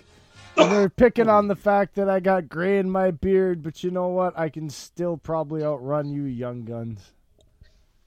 You're damn right, because you know what? I'm going to let you run, and I'm going to sit and drink a beer. I would have to stretch, and then I would have to say, No never stretching mind. required here.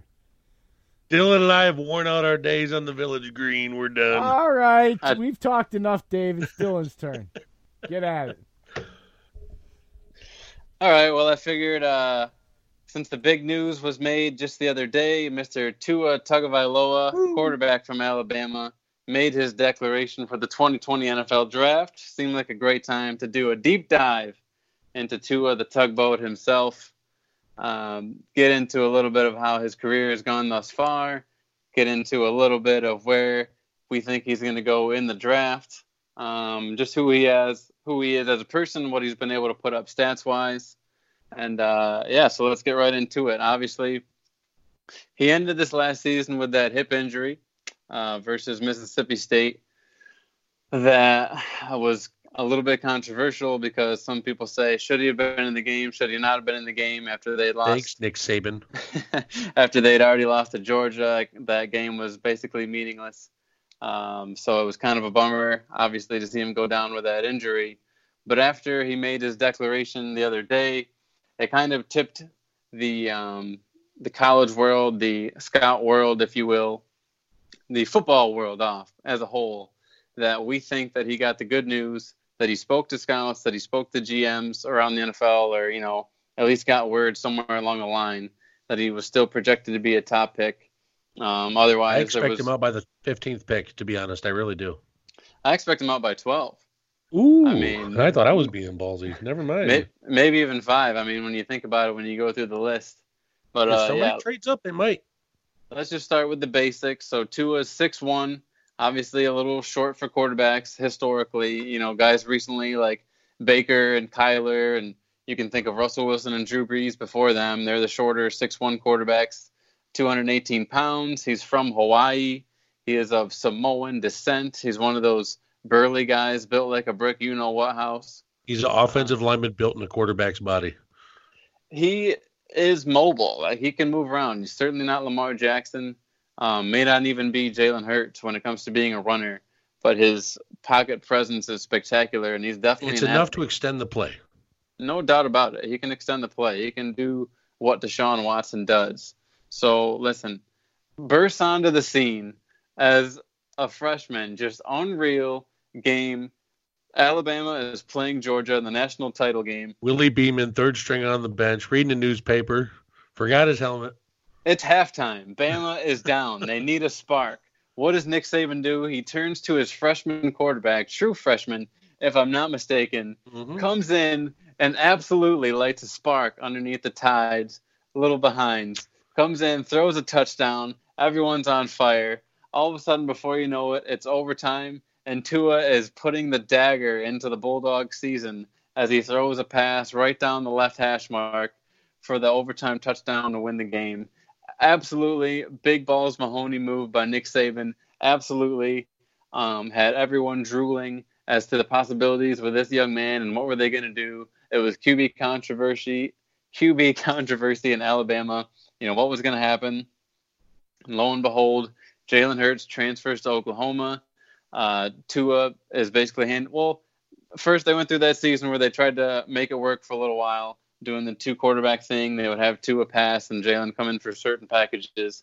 But, you know, obviously that type of thing can get messy. So eventually turns into what we saw last year with Hurts being in Oklahoma, Tua getting laid the reins. In 2018, had his best season yardage-wise, touchdown-wise, certainly. Threw for 3,966 yards in 2018, 43 touchdowns and 6 interceptions. So that's spectacular. I mean, that's a great touchdown to interception ratio. That's great yardage for an Alabama quarterback. And when you think back to guys like, you know, Greg McElroy, A.J. McCarron, he's certainly, certainly right up there yardage-wise. And I understand that Alabama obviously airs it out much more than they ever have too, so that's part of it. But you got guys like Ruggs, yeah. You're going to air it out. Judy, where you just throw it up. World-class speed, right? Jeez. So you got to use it. On the same hand, comes into 2019, ends up throwing about 100 less passes on the season, which has turned into 2,840 yards, only 33 touchdowns compared to 43 from the year previous, but also decreased his interceptions on the year. He only had 3. So he's certainly a guy that takes care of the ball. Like we said, he has great pocket presence. I think he is a much better touch passer than as far as driving the words ball. out of my mouth. I was about to say it. Yeah, he can throw the deep ball. He can give you a nice, throw right up the seam to your tight end if you need to fit it in between the two safeties. Put it in the breadbasket type throw, right over the shoulder. Him, Trevor Lawrence, and Joe Burrow are like the only 3 QBs this year I've seen been able to do that consistently. Yeah, he can put it into tight windows, and he has great anticipation. The only thing is he obviously doesn't have the arm strength of a Joe Burrow, Jacob Eason, guys who, when they get to the combine workouts, when they get to their pro days, they're going to throw the 20-yard, the 25-yard deep outs and absolutely have scouts drooling. Yeah. Whereas that's not really Tua's type of game. But he does have great anticipation, and I feel like when Russell came out, he was viewed as having better arm strength. It was talked about how he played baseball and that sort of thing. So it'll be interesting to see what type of workout programs Tua does, because he's already going to be trying to rehab his hip. So is he going to have enough time between now and then? I have an update, Ab, when you're done, though. No, go ahead.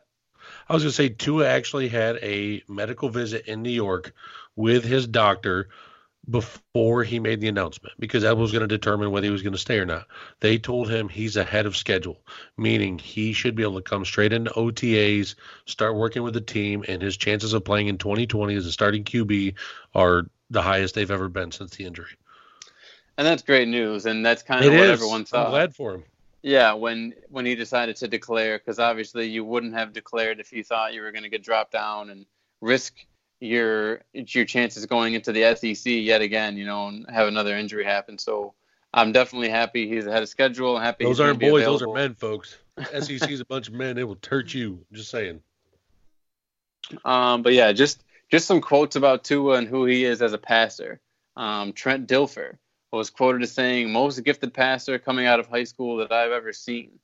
Mel Kiper described him as a left-handed Drew Brees. Okay, and Nick Saban had this to say about Tua after their last game. He's obviously been asked about his declaration and things like that. So if you only have a 401k, you're not getting the most for retirement. Wait, what? Add a Robinhood IRA on top, then they'll boost it by 3%. You can do that? And if you transfer in any retirement account, you get 3% on top of that. Is there a limit to the match? No limit. Robinhood Gold gets you the biggest contribution match of any IRA on the market. Sign up for Robinhood Gold at Robinhood.com/boost by April 30th. Subscription fees apply. Investing involves risk. 3% match requires gold for 1 year from first match. Must keep IRA for 5 years. Match on transfers subject to additional terms and conditions. Robinhood Financial LLC, member SIPC.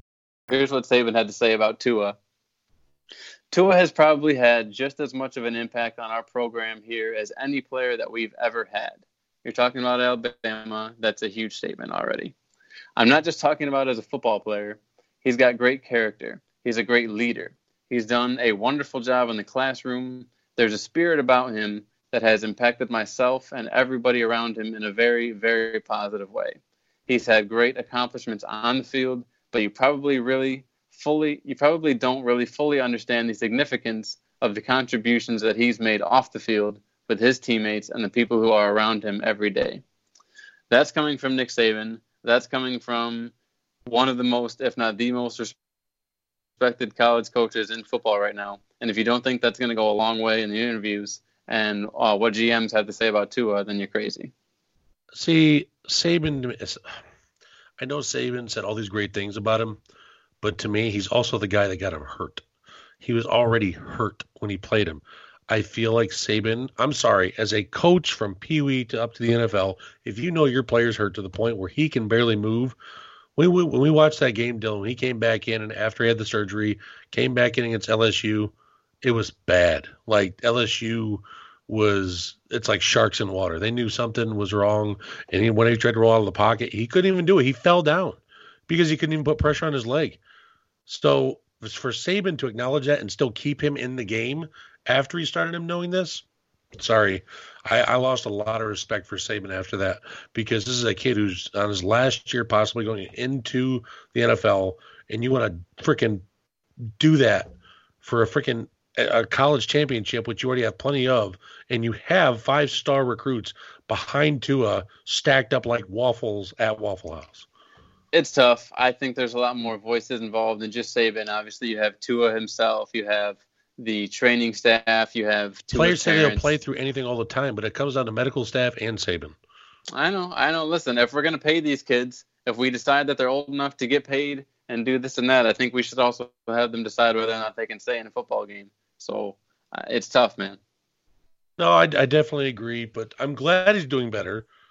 But the thing is, I just hope to God the injury doesn't flare back up. That's my only concern, is that injury doesn't flare back up for him, because I think I think he could go for a good spot, 10th to Miami. I think it'd be a great fit. Couple of things. I had to go up and check the kids and make sure they were in bed, first of all. Second of all, I was listening. I heard two things. First of all, no, he cannot and will not, and nobody ever will be as douchey or as stupid or as overrated as a left-handed Drew Brees, okay? Oh, how do we know that was coming in? Secondly, how old is Tua? Tua Tagovailoa. He's got to be, I believe, 20 years old. No, I think he's older than that, isn't he? Because he's a junior. 21. Okay. So he can vote. He can buy liquor. They just raised it to 18 to 21 for tobacco. He can buy tobacco. He can drive a car. He can live on his own. He's probably not living at home anymore with his mom and dad. He can go get a job. At some point here, unless the medical staff says he can't play, and they're like the end all, they're the one that can really do this all. No coach is going to be able to keep a player there, because at the end of the day, that he doesn't know whether Tua is for sure going to stay or leave. But he knows if he pisses him off, he's definitely not going to stay, and that's his job, is to keep kids, not just to get them to the NFL. His job is to develop kids to win games for his program. I know it seems bad, but like this is also coming from a guy, like I said earlier. I'm 11 days out, and I went through an entire medical check without the medical guy or the commissioner of the league that we were, that was there to make sure we were following the rules, knowing that I still had sutures in my mouth from a broken jaw and having jaw surgery, okay? No way should I have gotten in that cage that night. But, and my coaches knew it, and literally I got in an argument and almost punched one of them that if they ratted on me, I was going to go find and fight for the rival gym from now on. There's just some point where, now, had the medical staff got me, there would have been nothing I could do. They would have took my gloves, they wouldn't allow me to go in, all that stuff, or they wouldn't have signed off on my tape. That's my point here. There's only one entity here that you can be mad at, Dave, and it's the medical staff.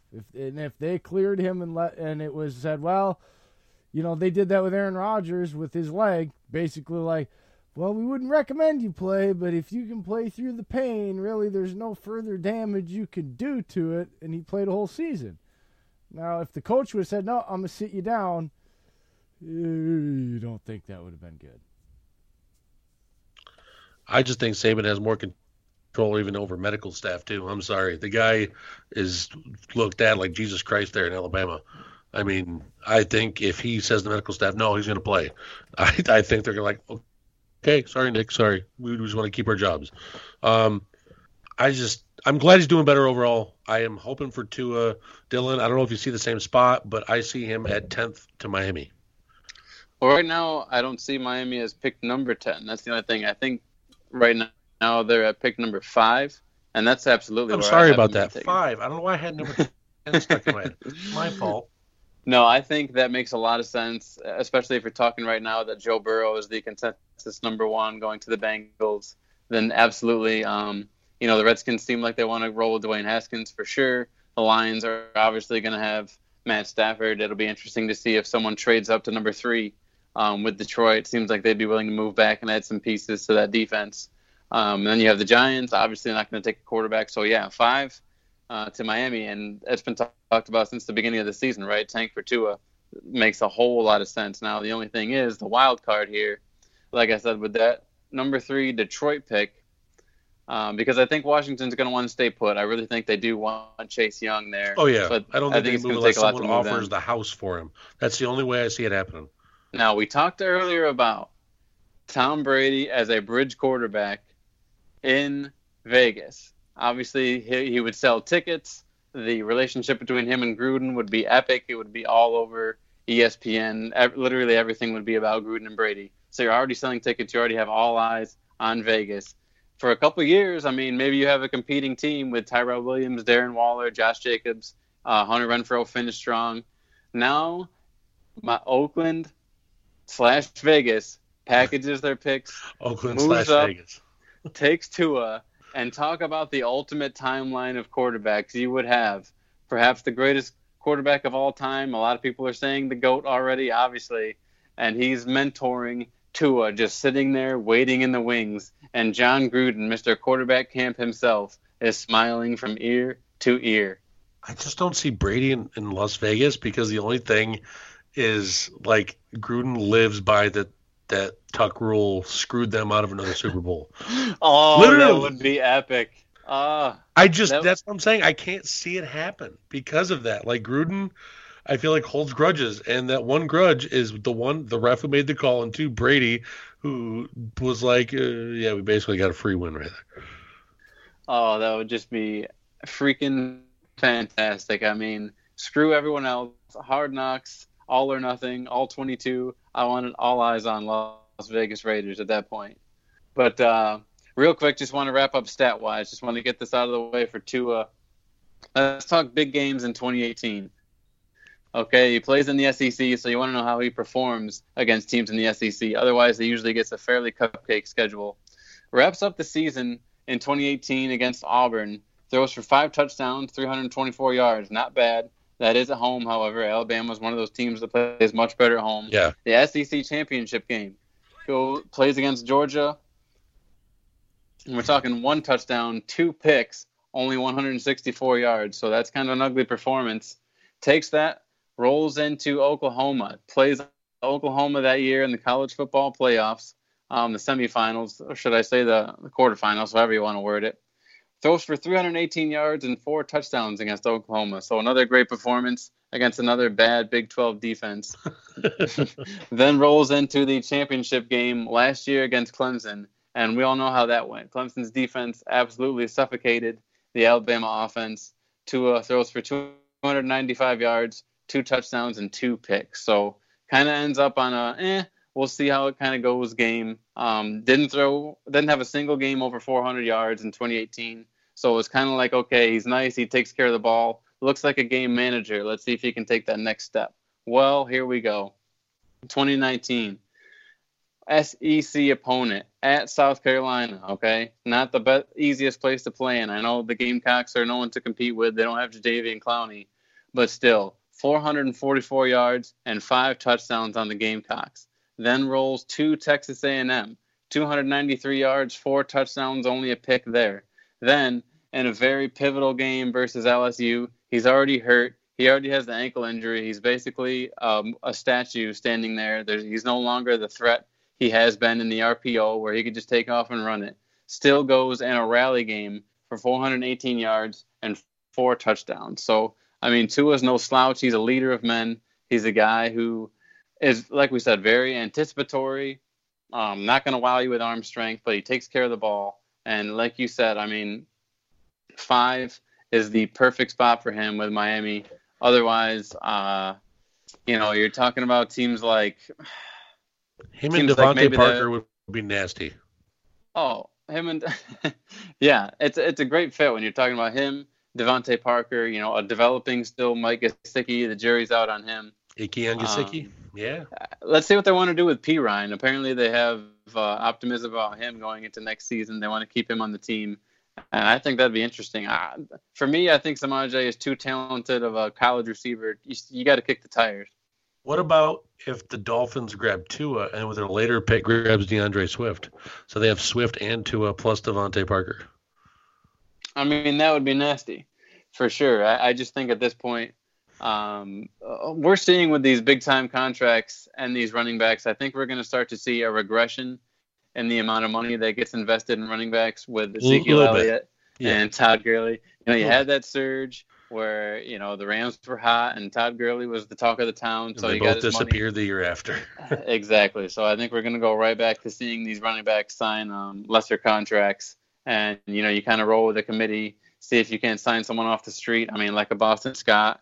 People talk about Aaron Jones, and it was a great pick. Don't get me wrong. He certainly has panned out. But they took Jamal Williams before him, and they also invested in a guy named Matthew Days, who nobody's heard of since. So it's definitely a good thing that they took Aaron Jones, but you kind of have to just throw mud at the wall when it comes to running backs these days and see what sticks rather than investing a lot of money in the position. Well, that's why Thompson this last year drafted in the late rounds Jamal Williams and Aaron Jones. They both turned out to be really damn good investments, and now a coach down the line is using them properly to the point we're getting 25 touchdowns combined in a season. It's amazing on what you can grab and where. Look at that. Look at Pittsburgh. Everyone looked 4 years ago, and you had Le'Veon Bell. You're like, okay, they're okay. And he's gone. James Conner's there, but you also have other guys there behind him who can run. So it's LA's the same way. You have Darrell Henderson there. Yeah. No, absolutely. But getting back to Tua. Throwing that butt at the wall. Good friend of the show, Ben Fennell, tweeted out, I believe it was today, at Ben Fennell NFL, that wouldn't it be something if the Pittsburgh Steelers got their hands on Tua come draft time? And I had to respond, could you imagine Lamar Jackson, Baker Mayfield, Tua Tagovailoa, and projected number 1 pick Joe Burrow all in the same division? I mean, wow. Talk about toast of the town. That would be something to watch for years to come. Now, a lot of people have come out and said that Joe Burrow has all this potential coming out of college and he looks great, but people keep thinking he might be the next big bust because of how hyped up he is. which I guess you're always going to have, right? I mean, people always want to – there's nowhere to go but down when you're already at the top of the mountain. So we're going to pick his game apart. Come April, I'm sure we're going to know how he scratches his you-know-what and what kind of sparkling water he drinks. But until then, we've seen nothing but a guy who has great anticipation. Yeah, throw in some LaCroix, throw in some bubbly. You like the bubbly, if I'm not mistaken. Did you say LaCroix? I heard LaCrap.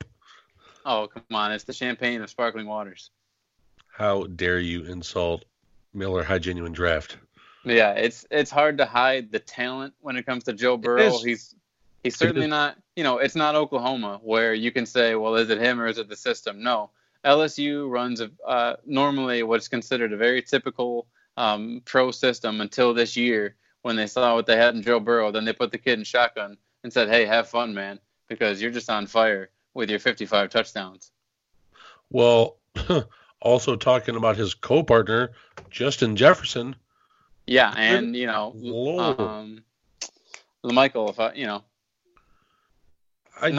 Lamar Chase. Yes. And then also you got Randy Moss's son in there, who I believe he's a freshman.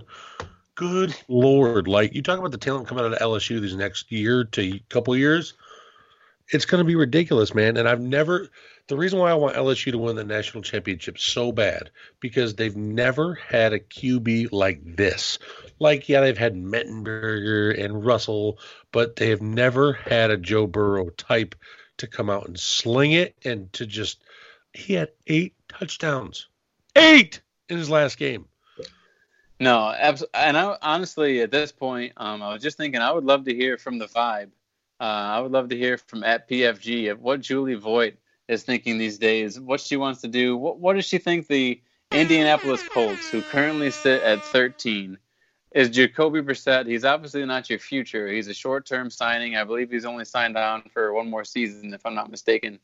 It was a 2-year deal that he signed? Believe so.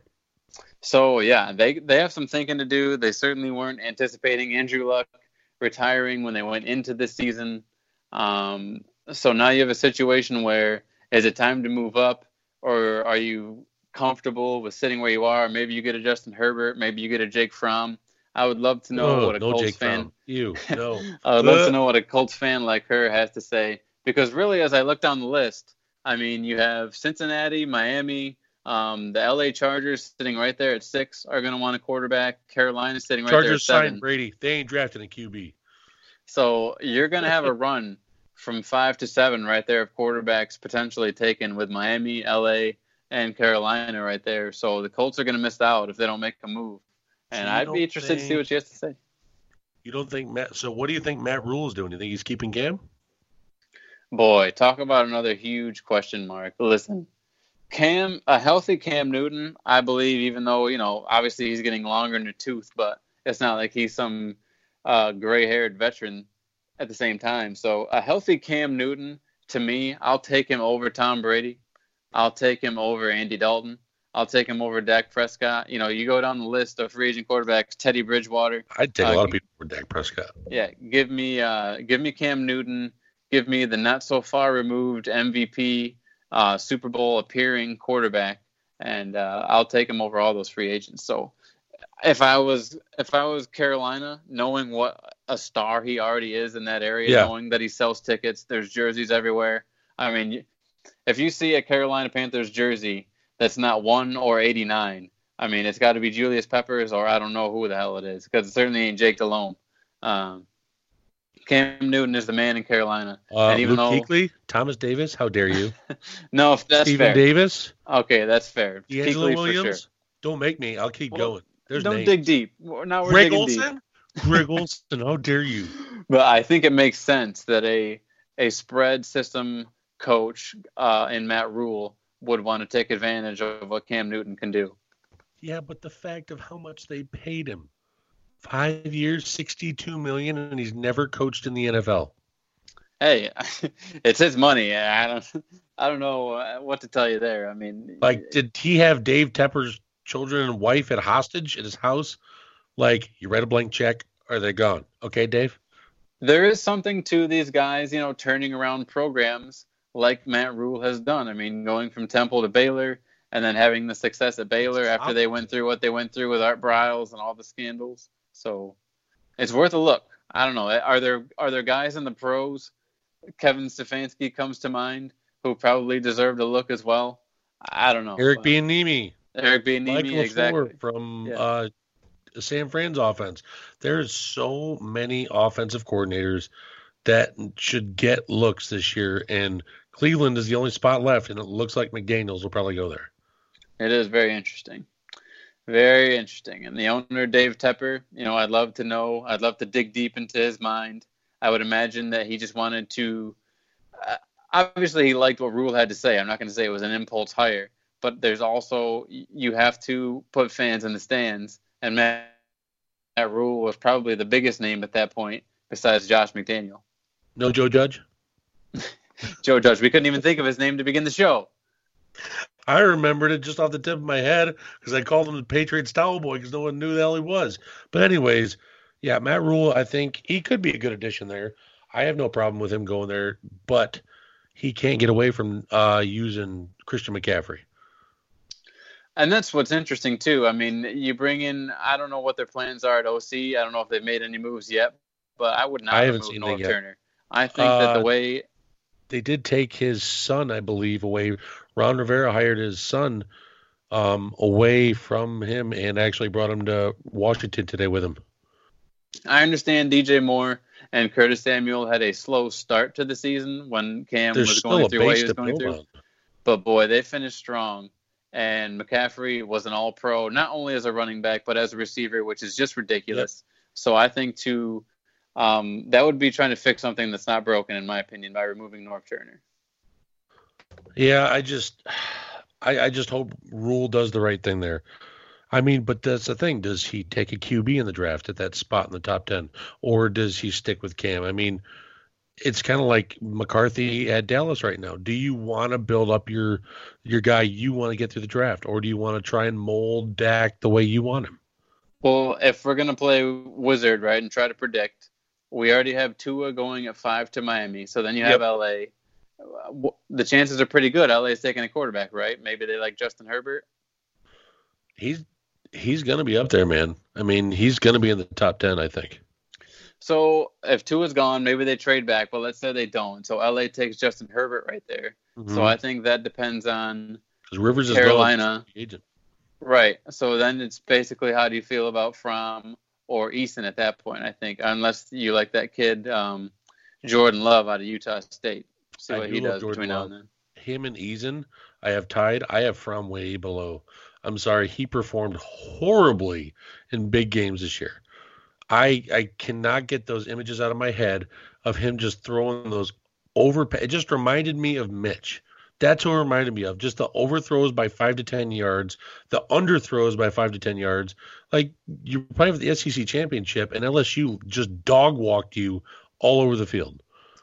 Well, I think if you don't take a quarterback there, which maybe you don't, if you're Carolina, you're gambling, but it would be worth the gamble to me if they Jordan can pick Love up is a spread type QB that Rule could use. Right. Or you wait and you try to see if Jalen Hurts falls in your lap in the second round, because hear me out. That would be Jalen Hurts is not. I'm not saying I'm not saying remove Cam Newton. Cam Newton. I'm not saying remove. Oh, and Dylan left. I will take over on that until he gets back in 2.5 seconds. He's talking about good old Cam Newton. Cam Newton, what happens? His earbuds die. I don't know why he doesn't go get just plug-in headphones or charge the things like the hour before he's coming on. It's ridiculous. We're actually like 15 minutes over. He's being a silly Sally right now. So when he gets back on, I we're think going to get the hell off of here. Oh, come on. Don't be a negative Nancy. I'm not being a negative Nancy. I'm saying we got to get him through his thing. Nancy. I haven't been talking so that you guys could get through your stuff so we could get going. Hey, until he gets back, I want to ask you something. Have you seen the amount of Packer fans on the web that has not like embrace the fact that we need a middle linebacker or a defensive lineman next to Kenny Clark. Like, I get it, we need wide receiver, but the wide receivers are so deep in this draft, we can still grab a wide receiver 2 in the 3rd round. That's how deep they are this year. And on top of that, I don't know. I feel like we need to have an intervention with some of these Packers fans. Like, I've seen some people are still being negative as Packer fans. Oh, this isn't looking good, but Seattle's had a number. What number since when? The last time they beat. Okay, that's it. You know what? Since we're waiting on Dylan, I am playing. They beat us last year, but that was guys, last year. This is what happened, and this is to get you guys a little hyped up. I found this in one of my old zip drives today, and it's from back when I first, like, even before I was really big. I started podcasting. I was calling in. And part of mine and a couple other guys' call-ins got made into a Packers Seahawks hype piece going into the 2015 regular season opener, if you don't remember. And since we got something that everybody wants to be all scared and all, you know what? I'm playing it right now. And if it doesn't get you guys going, I don't know what the hell to do for you. So here it is, a little rock back in time to 2015 Packers Seahawks.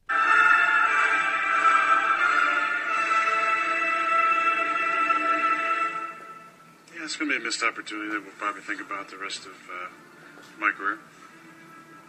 We were the better team today. We played well enough to win, and we. FYI, that's Rodgers after the 2014 championship game meltdown. All the time, man. Every time. These guys on this team are unbelievable, man. The fight. They were in this fight over and over again. People used to doubt, man. Just making the plays at the end, keep believing. There was no doubt. I just had no doubt. We had no doubt as a team. And I just believe guys prepared me for these situations. Guys prepared our team. You're scared of this team without Cam Chancellor? Like, do people realize what a difference that makes? Nick Foles was throwing the ball all over this team. Nick freaking Foles. Packers Seahawks is bigger than any other regular season game you're going to get. Jay in the UP, welcome to the program. We have been through it for 4 years, and I am sick of them. And you know what? At the end of the day, God ain't going to help Russell Wilson win this game. He's got to come to the home of Lambeau Field and the Green Bay Packers. And this is where the football gods will shut his God out and let their wrongful Packers finally do something they need to do. And that will mean that when they meet the playoffs, it will be back in Lambeau Field where we can finally rectify last year once and for all.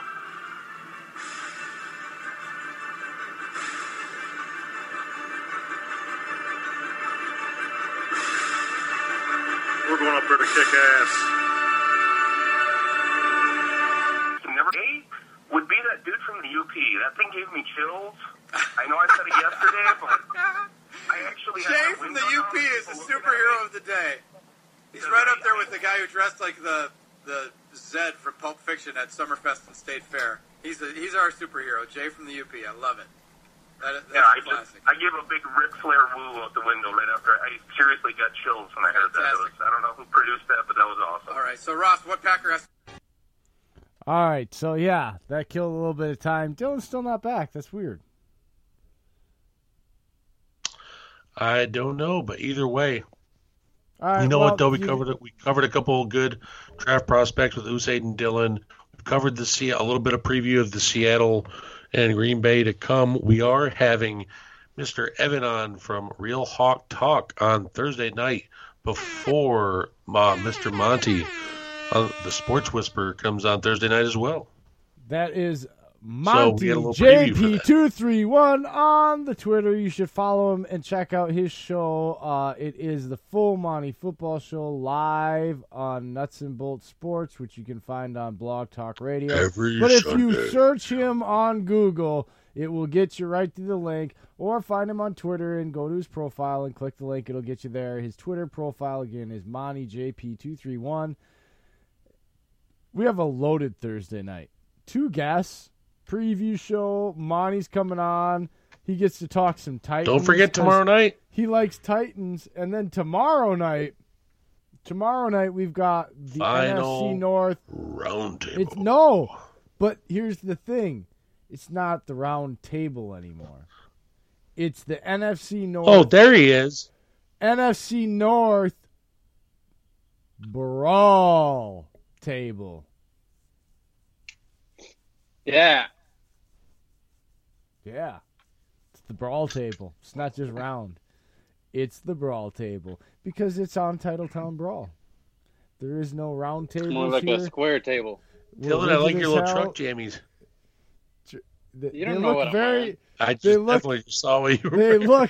We saw him, man. Just like earlier, before you jumped on the call, dude. Seriously, Dylan is drinking, right? And it was the most descriptive drink I've ever been a part of, able to hear while I'm typing. I heard all the oohs and ahs. I heard all the swallowing, the enjoyment, pure enjoyment of the thirst-quenching liquid that he was drinking, and it was making me laugh as I was typing, getting ready for the show while we were waiting for you. Yeah, just most descriptive drink I've ever had a pleasure of hearing in my life, and whatever he was drinking, it was purely enjoyable, I can tell you that much. I thought I muffled the microphone. Turns out I put it closer to my mouth. And before I just got back on the phone, boy, I was waiting for my phone to recharge. So I thought I'll have myself a little leftover burrito I had from earlier. Way too much hot sauce, boys. My mouth is on fire. Aw. Too spicy for you. Oh, I seek out the heat. I Okay. seek out the heat, baby. So let's do this rapid fire style, buddy, and roll through the bottom list of your profile or your prospects here. Because we actually thought you might not be coming back, but here it was because you were having a hot sauce emergency, and we were about to wrap up the show, and then boom, you pop back up. So we got to give you a chance. Burritos. Let's wrap it up. Jay, I would rather wrap it up this way, if you don't mind. I would love to hear your opinion on this whole Tom Brady thing, whether or not you think he'll be back in New England, and if not, which spot do you think fits best? Ooh. You know what? That is so hard because here's the thing. Okay. Ooh, There's a couple of it. things. There's a couple of things that pop up when you watch Brady, and especially when I'm watching that game this week. It's another one of those things, and his isn't bad habits. But here's the thing that I laugh about Brady.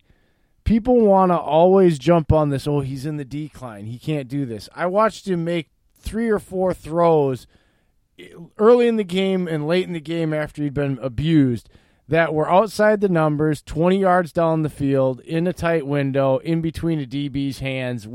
It wasn't a duck like you saw Peyton Manning. He's got zip. But he's always had limitations to what he can and can't do. And his line is not what he is used to having.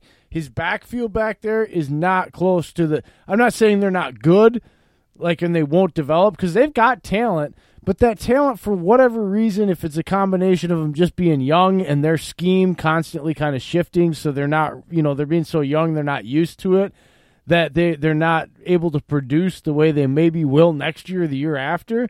But...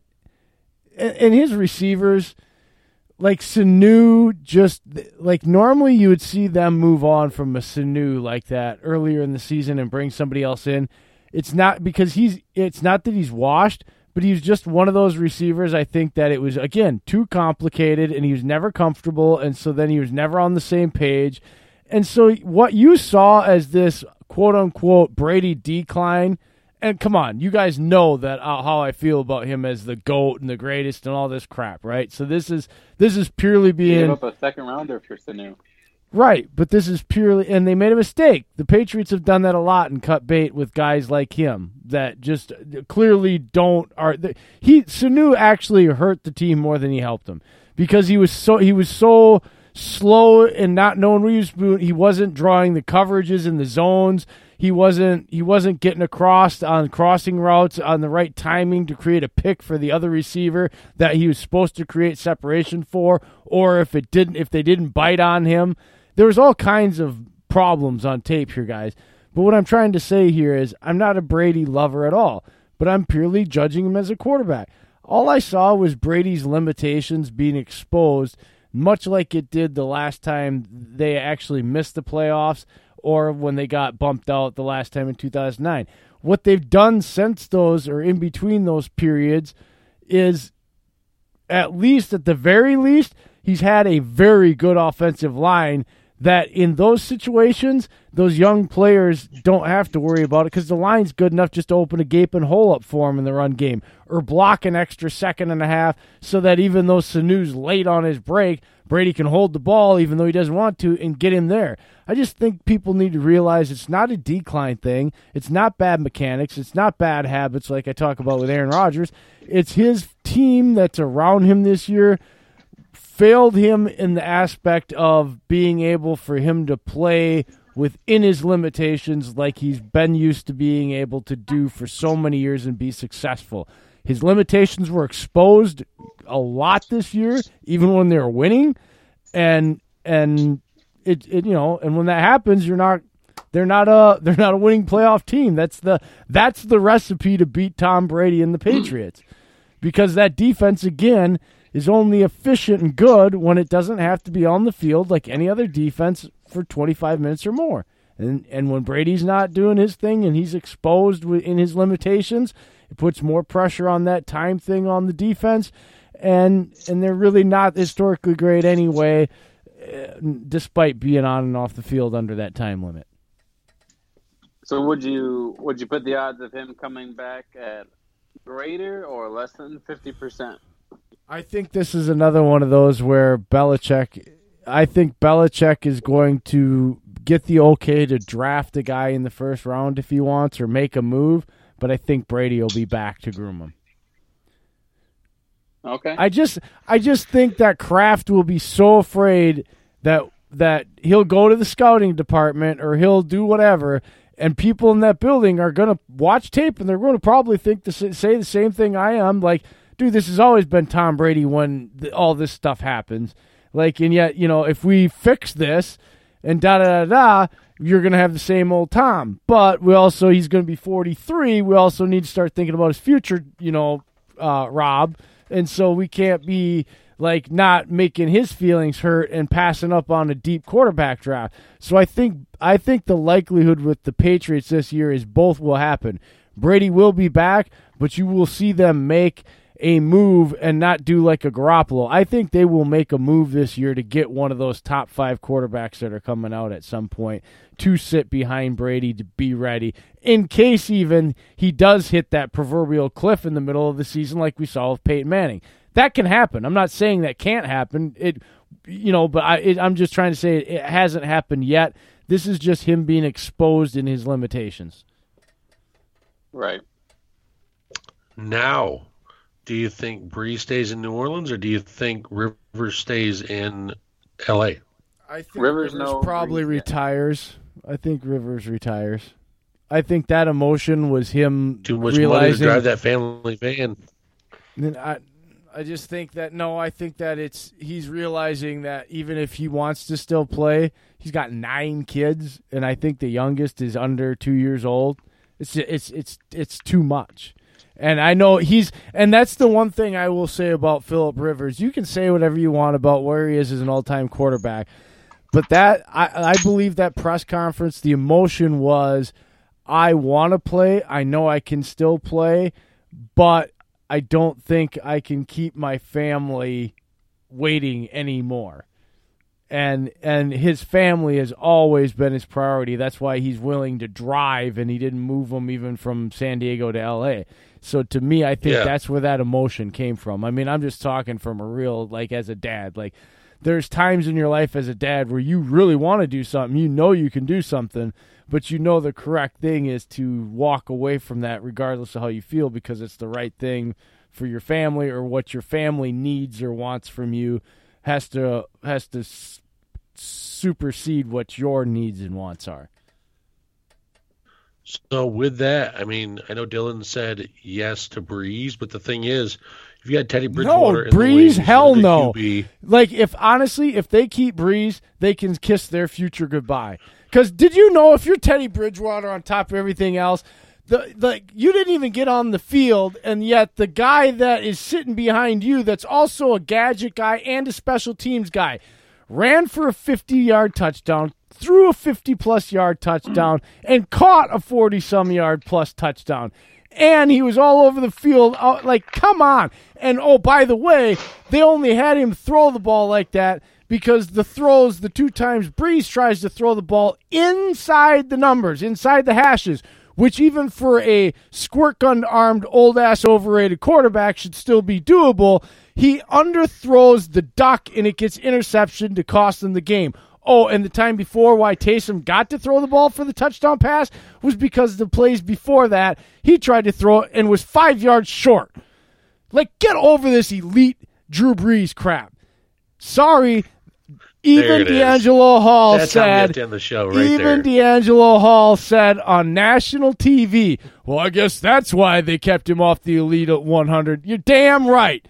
Damn right. Supposed to have home field advantage and got outplayed by not his backup, but the third string gadget play freaking quarterback. Are you effing kidding me? And you tell me he's better than Aaron Rodgers, Tom Brady? Shut the hell up. This is bullshit, and it needs to end now. That was on national TV. Get over that shit. And anybody that wants to try to tell me or use their numbers, you can stick your head up your ass and freaking tell me that you don't know a damn thing about what's actually going on the field. That was ridiculous. There, we got our rant, Dylan. We're good. I can sleep now. And that's the bottom line, because I said so. Hashtag be better. I think if he comes back, it's one of the most selfish moves because you got Teddy there, you got Taysom Hill. They obviously showed they can run the offense. Teddy went 5-0 with him out. I mean, he was able to get the ball. Actually, if you go look at it, Michael Thomas actually had a higher rate of targets to him from Teddy than Drew did. So Teddy knew where to go with the ball. I mean, give it to your best option. So I think Drew... Can't he had move a championship either. 2 years ago. Do you realize Taysom Hill runs a 4.40? Drew can't run a Drew can't run a 7.5. Hold on. So the NFC Championship game last year, when he had that duck in overtime, and then the one you just mentioned last week in the Vikings game, it just shows his arms going out, and he's reaching that cliff of age, and just needs to. I think he needs to hang it up. I get it. He has passion, but the passion is not meeting the physical limitations anymore. The arm, though. It's not just the arm. He's not able to grip the ball. You can tell he's still wearing that stupid, funky thing that's actually a brace, and they're trying to make you think it's just tape that he don't need it. That's where the selfish, arrogant, jackass guy that is all about him and not about his team is evident in shit like that right there. Because you want to talk about Brett Favre had a broken thumb, but you know what? Brett Favre could still throw the ball 65 yards and fit it into a tight window with his broken thumb. Drew Brees can't throw inside the numbers 25 yards downfield with that thumb that's supposed to be fully healed. Inside a dome with no weather. Get out of here with this, man. I was so low on the guy before, but now you're going to sit there and you're going to pound the table about numbers. That kind of crap right there is exactly what I've been telling you for over 5 years. It has been so overrated.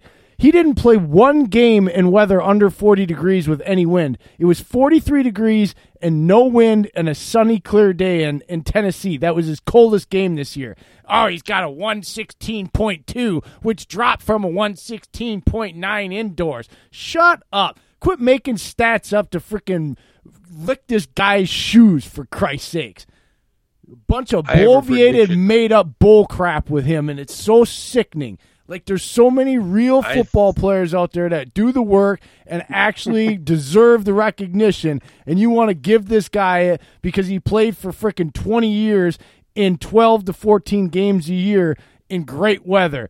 Whoop-de-freaking-la. All right, I have a prediction. I think Brady has such respect for his former quarterback in the AFC of Peyton Manning. I think he goes to Indianapolis. I think he takes over, and I think he brings them back to the playoffs. Why would that be respecting Peyton? Wouldn't that be kind of like trolling Peyton? Like, dude, now I'm going to go into your house and Peyton win. Are really good friends off the field, dude. I know they are, but that's still really kind of it's kind of like a trolling move. Like, no, it wouldn't at all. This is your house, and I'm going to go in there, and I'm going to make it Brady's house. It'd be better. Because if Brady wins one championship, they'll rename that the house that Brady built. Oh, he's the best all-time quarterback in Colts history. They wouldn't do that. I was just predicting he's going to go to the Colts. You're delving too much into this. Oh, well, that's my job. I just say he's going to go to the Colts. He's going to go straight to that. Hi, Bethany. Going straight to the Colts, and I think they're going back to She playoffs. gets a hype horn. But she made a show. Anyways, I think it's time to wrap it up, gentlemen. What do you think? I was trying to do that Let's a half wrap hour it ago, like but then you got me on this damn Saints crap. Hey, that was your own decision to get ranting about that. I can't control that. I can't control the truth. Oh, actually, what? Real quick, we don't need to analyze it. But who would win in a fight between Logan Paul and Antonio Brown? Logan Paul. Did you just ask that question? I'm not answering that. They would probably Logan both Paul hit. is They would probably 3 hit times each his other size. simultaneously. They would probably hit each other simultaneously and both fall out because they both got glass jaws. No. And Antonio Brown would get his ass whooped like a little kid. Thanks for humoring me, Jay. I know that's your favorite topic. Bingo. Logan Paul, second round knockout. Done. All right, thanks for listening Consider to us. You child can hit abuse, us but up they don't on the Twitter. I am at UPJ33. He is at Steak and Cheese. It's at Dylan Busby1. And the show, Titletown Brawl, is at Titletown Brawl on the Twitter. Hit up the Brawl Network at Network Brawl. Follow them, like them on Facebook. Hit us up on Facebook. Search us. It is Titletown Brawl on Facebook. Search all the brawls. If you are listening and you know somebody that's a fan of another team, they are represented on the Brawl Network. So search them and find your team requisitely. Follow them and share them. We love you all. It's been a wonderful night. Thanks, guys. Go Paco. Good night, everyone. Have a good one.